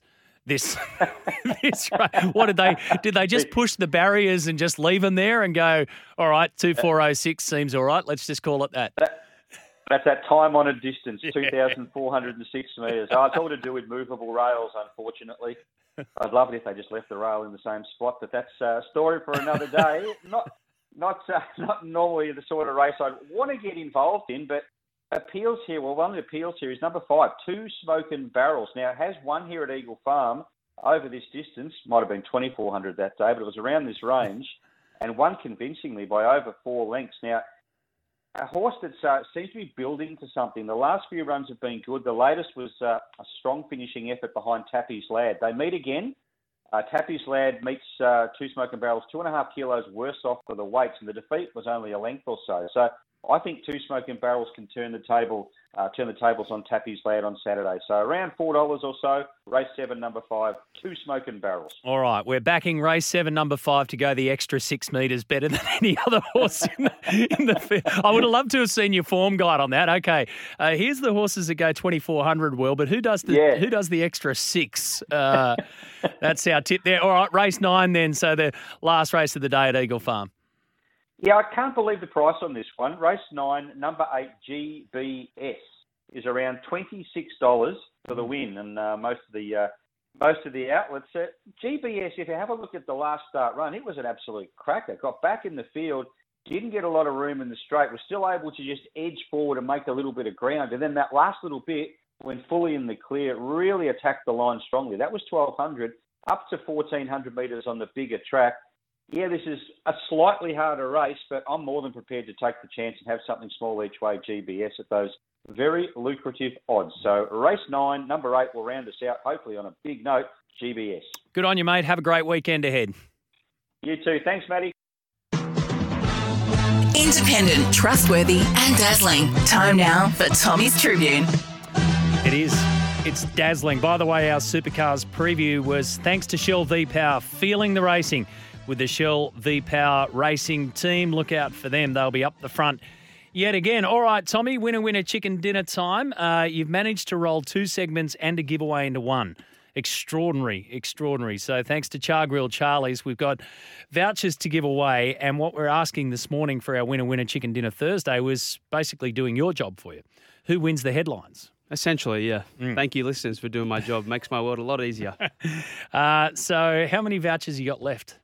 We've got a couple. I don't want to put an exact number on, but we've got a fair few to give away. We've got a few. And our best caller of the day, we've still got, 15 minutes to determine that one? Goes to Newcastle for the Supercars. Goes to Newcastle. Double pass to go to the Supercars Newcastle. I reckon Frank, first caller of the day, I reckon he's in the front seat. I agree. Don't you reckon? He's in the driver's seat? He's in the driver's seat. See what you did? Righto. Tommy's Tribune. So we're looking for who wins the headline. Yeah, essentially. So we're actually, this is Seinfeldish. We're actually about to do a headline about who wins a headline. Mm-hmm. Do you want me to quickly give away my headlines for the weekend? So I've got 3 in the NRL. We go to Bluebet Stadium tonight for the first one. Cracked, but still smacked.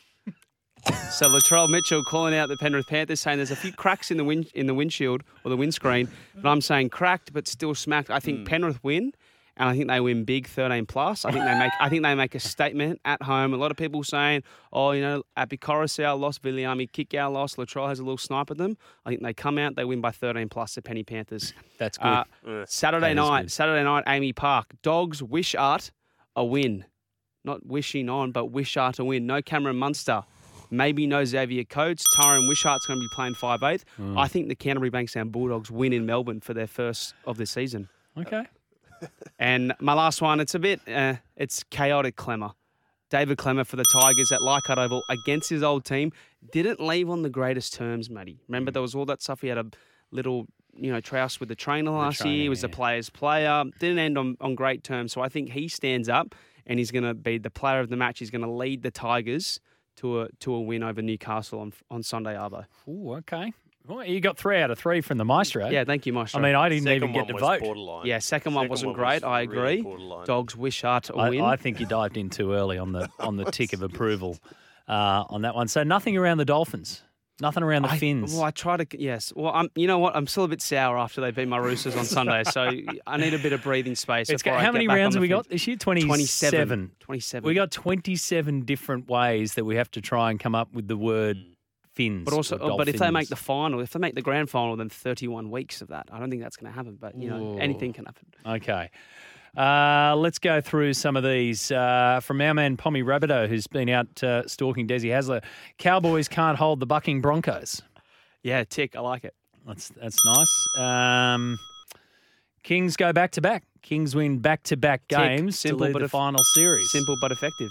Okay, so actually, Tim actually clarified that one. So he said Kings go back-to-back, but then said a clarification, Kings win back-to-back games to lead the final series.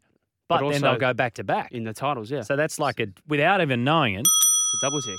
That's a double tick, which means Tim's got a pass. Tim's got a voucher. Okay, sweet. Okay, our man the Pearl likes to throw in a couple of times. I don't know if I can read that one. Also this one. Which pitch stitch up? Aussies miffed over Modi Mystery. Yeah, we'll give it That's good. The other two, I reckon, I'll steer clear of for reasons that may put us in front of Your Honour.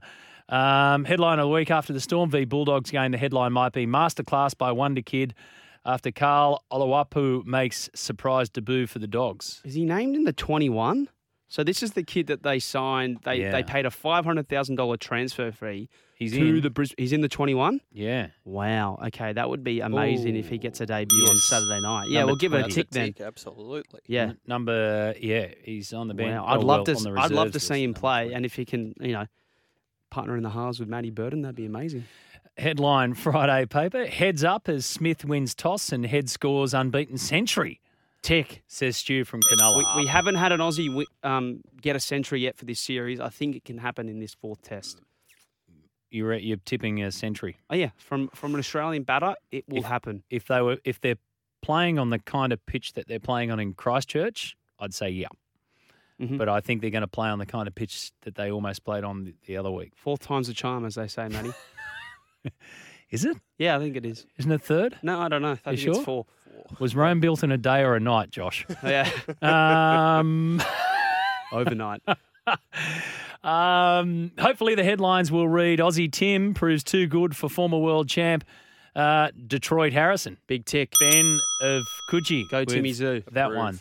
And on that, Matty, sporting headline this week, Son of a Gun Zoo shocks the world, winning WBO title, says Nick. Not who title, WBO title.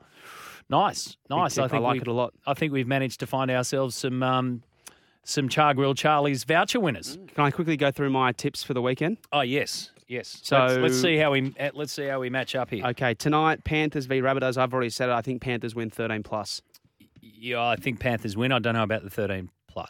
Eels v Sharks. I mean, I think pressure is on the Eels because I don't think a lot of people are expecting the Sharks, especially until they get Nico Hines back. It's a big ask for them, so I'm going Parramatta. Yep, I'm with you on that one. This is tough. This is very, very tough. In Suncorp. Yeah. I'm still going to go to the Cowboys, though. Yeah, I'm going to the Cowboys as well. I think the Broncos look the goods this year, but I just lean towards the Cowboys. I like what they've been up to over the last couple of seasons in particular.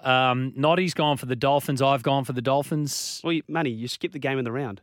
You skipped the game of the round. Yeah. Is that on purpose? No. Sydney Roosters v the Warriors, Saturday afternoon at Allianz Stadium. I will be there. Hopefully the boys put in a great performance. I will be there. Roosters, come on. Come on, Roosters. And Trent Robinson, we need to sort out that bench, Robbo. Sort out the bench, please, and we'll win. Okay. Roosters. Yep, I'm with you on that one. Dolphins or Raiders? I'm going the Cinderella story marches on. I'm going the Dolphins. Oh, it keeps going. Okay. Storm v Bulldogs. I already said Bulldogs, so I've got to go Bulldogs. Tigers and Newcastle Knights. Tigers. That's one that I'm. It's a flip there's of the one. coin. Yeah, there's one every week. I reckon and that's my flipper. That one. See what I did with the Dolphins? Very nice. Dragons v Titans then to finish it off. So it's a tough ask for the Gold Coast to come to play in Sydney in consecutive weeks. If Kieran Foran doesn't play, I'm going Dragons. If he does play, I'm going Titans. I don't think he'll play, so I'm going Dragons. You're going Dragons. I'm so going you're Dragons. with no, Noddy ended up going Titans. Okay. Because I don't think Kieran Foran plays, and if he doesn't play, AJ Brimson goes into 6. Campbell goes back to 1. I think AJ Brimson is a lot better as a fullback. So for that reason, I think Dragons get a win in their first game of the season. Okay, and Manly have the bye. Dolphins win by a fin in Golden Point, says Jay Grubber. What about Dolphins win at the fin? At the fin? Well, it's like the finish, but it's also the fin. At the fin-ish. Yeah. Yeah, I thought you were renaming old KO Stadium. No. Up there. It's going to be a sellout. Nice work. Panthers clearly too good.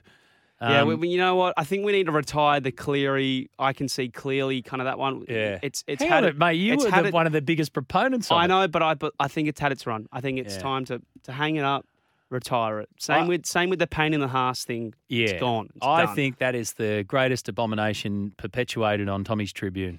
What, that we can't use the clearly thing. No, that headline itself. I think you're right. It's time to retire it. Thank you for your time this morning. Thanks for being part of the show. It's been an incredibly interactive show, so we really appreciate it. Frank, you were the first to call early this morning. I hope you've managed to stay tuned because you really set the platform. So you're our best caller of the day, and we're going to send you a double pass to the Newcastle 500 for the Supercars opening round of 2023. So thank you. I mean, we were talking trains on a sports show, but that's what we do. We just open up everything. This is your place to come and join us. Jimmy Smith is heading your way next. Adrian Presenko will join him, so too Spud Carroll. So make sure you stay tuned. And don't forget this afternoon on the SEN app from 2:30, coverage of the fourth test, Australia v India, with the first ball to be bowled at 3 o'clock.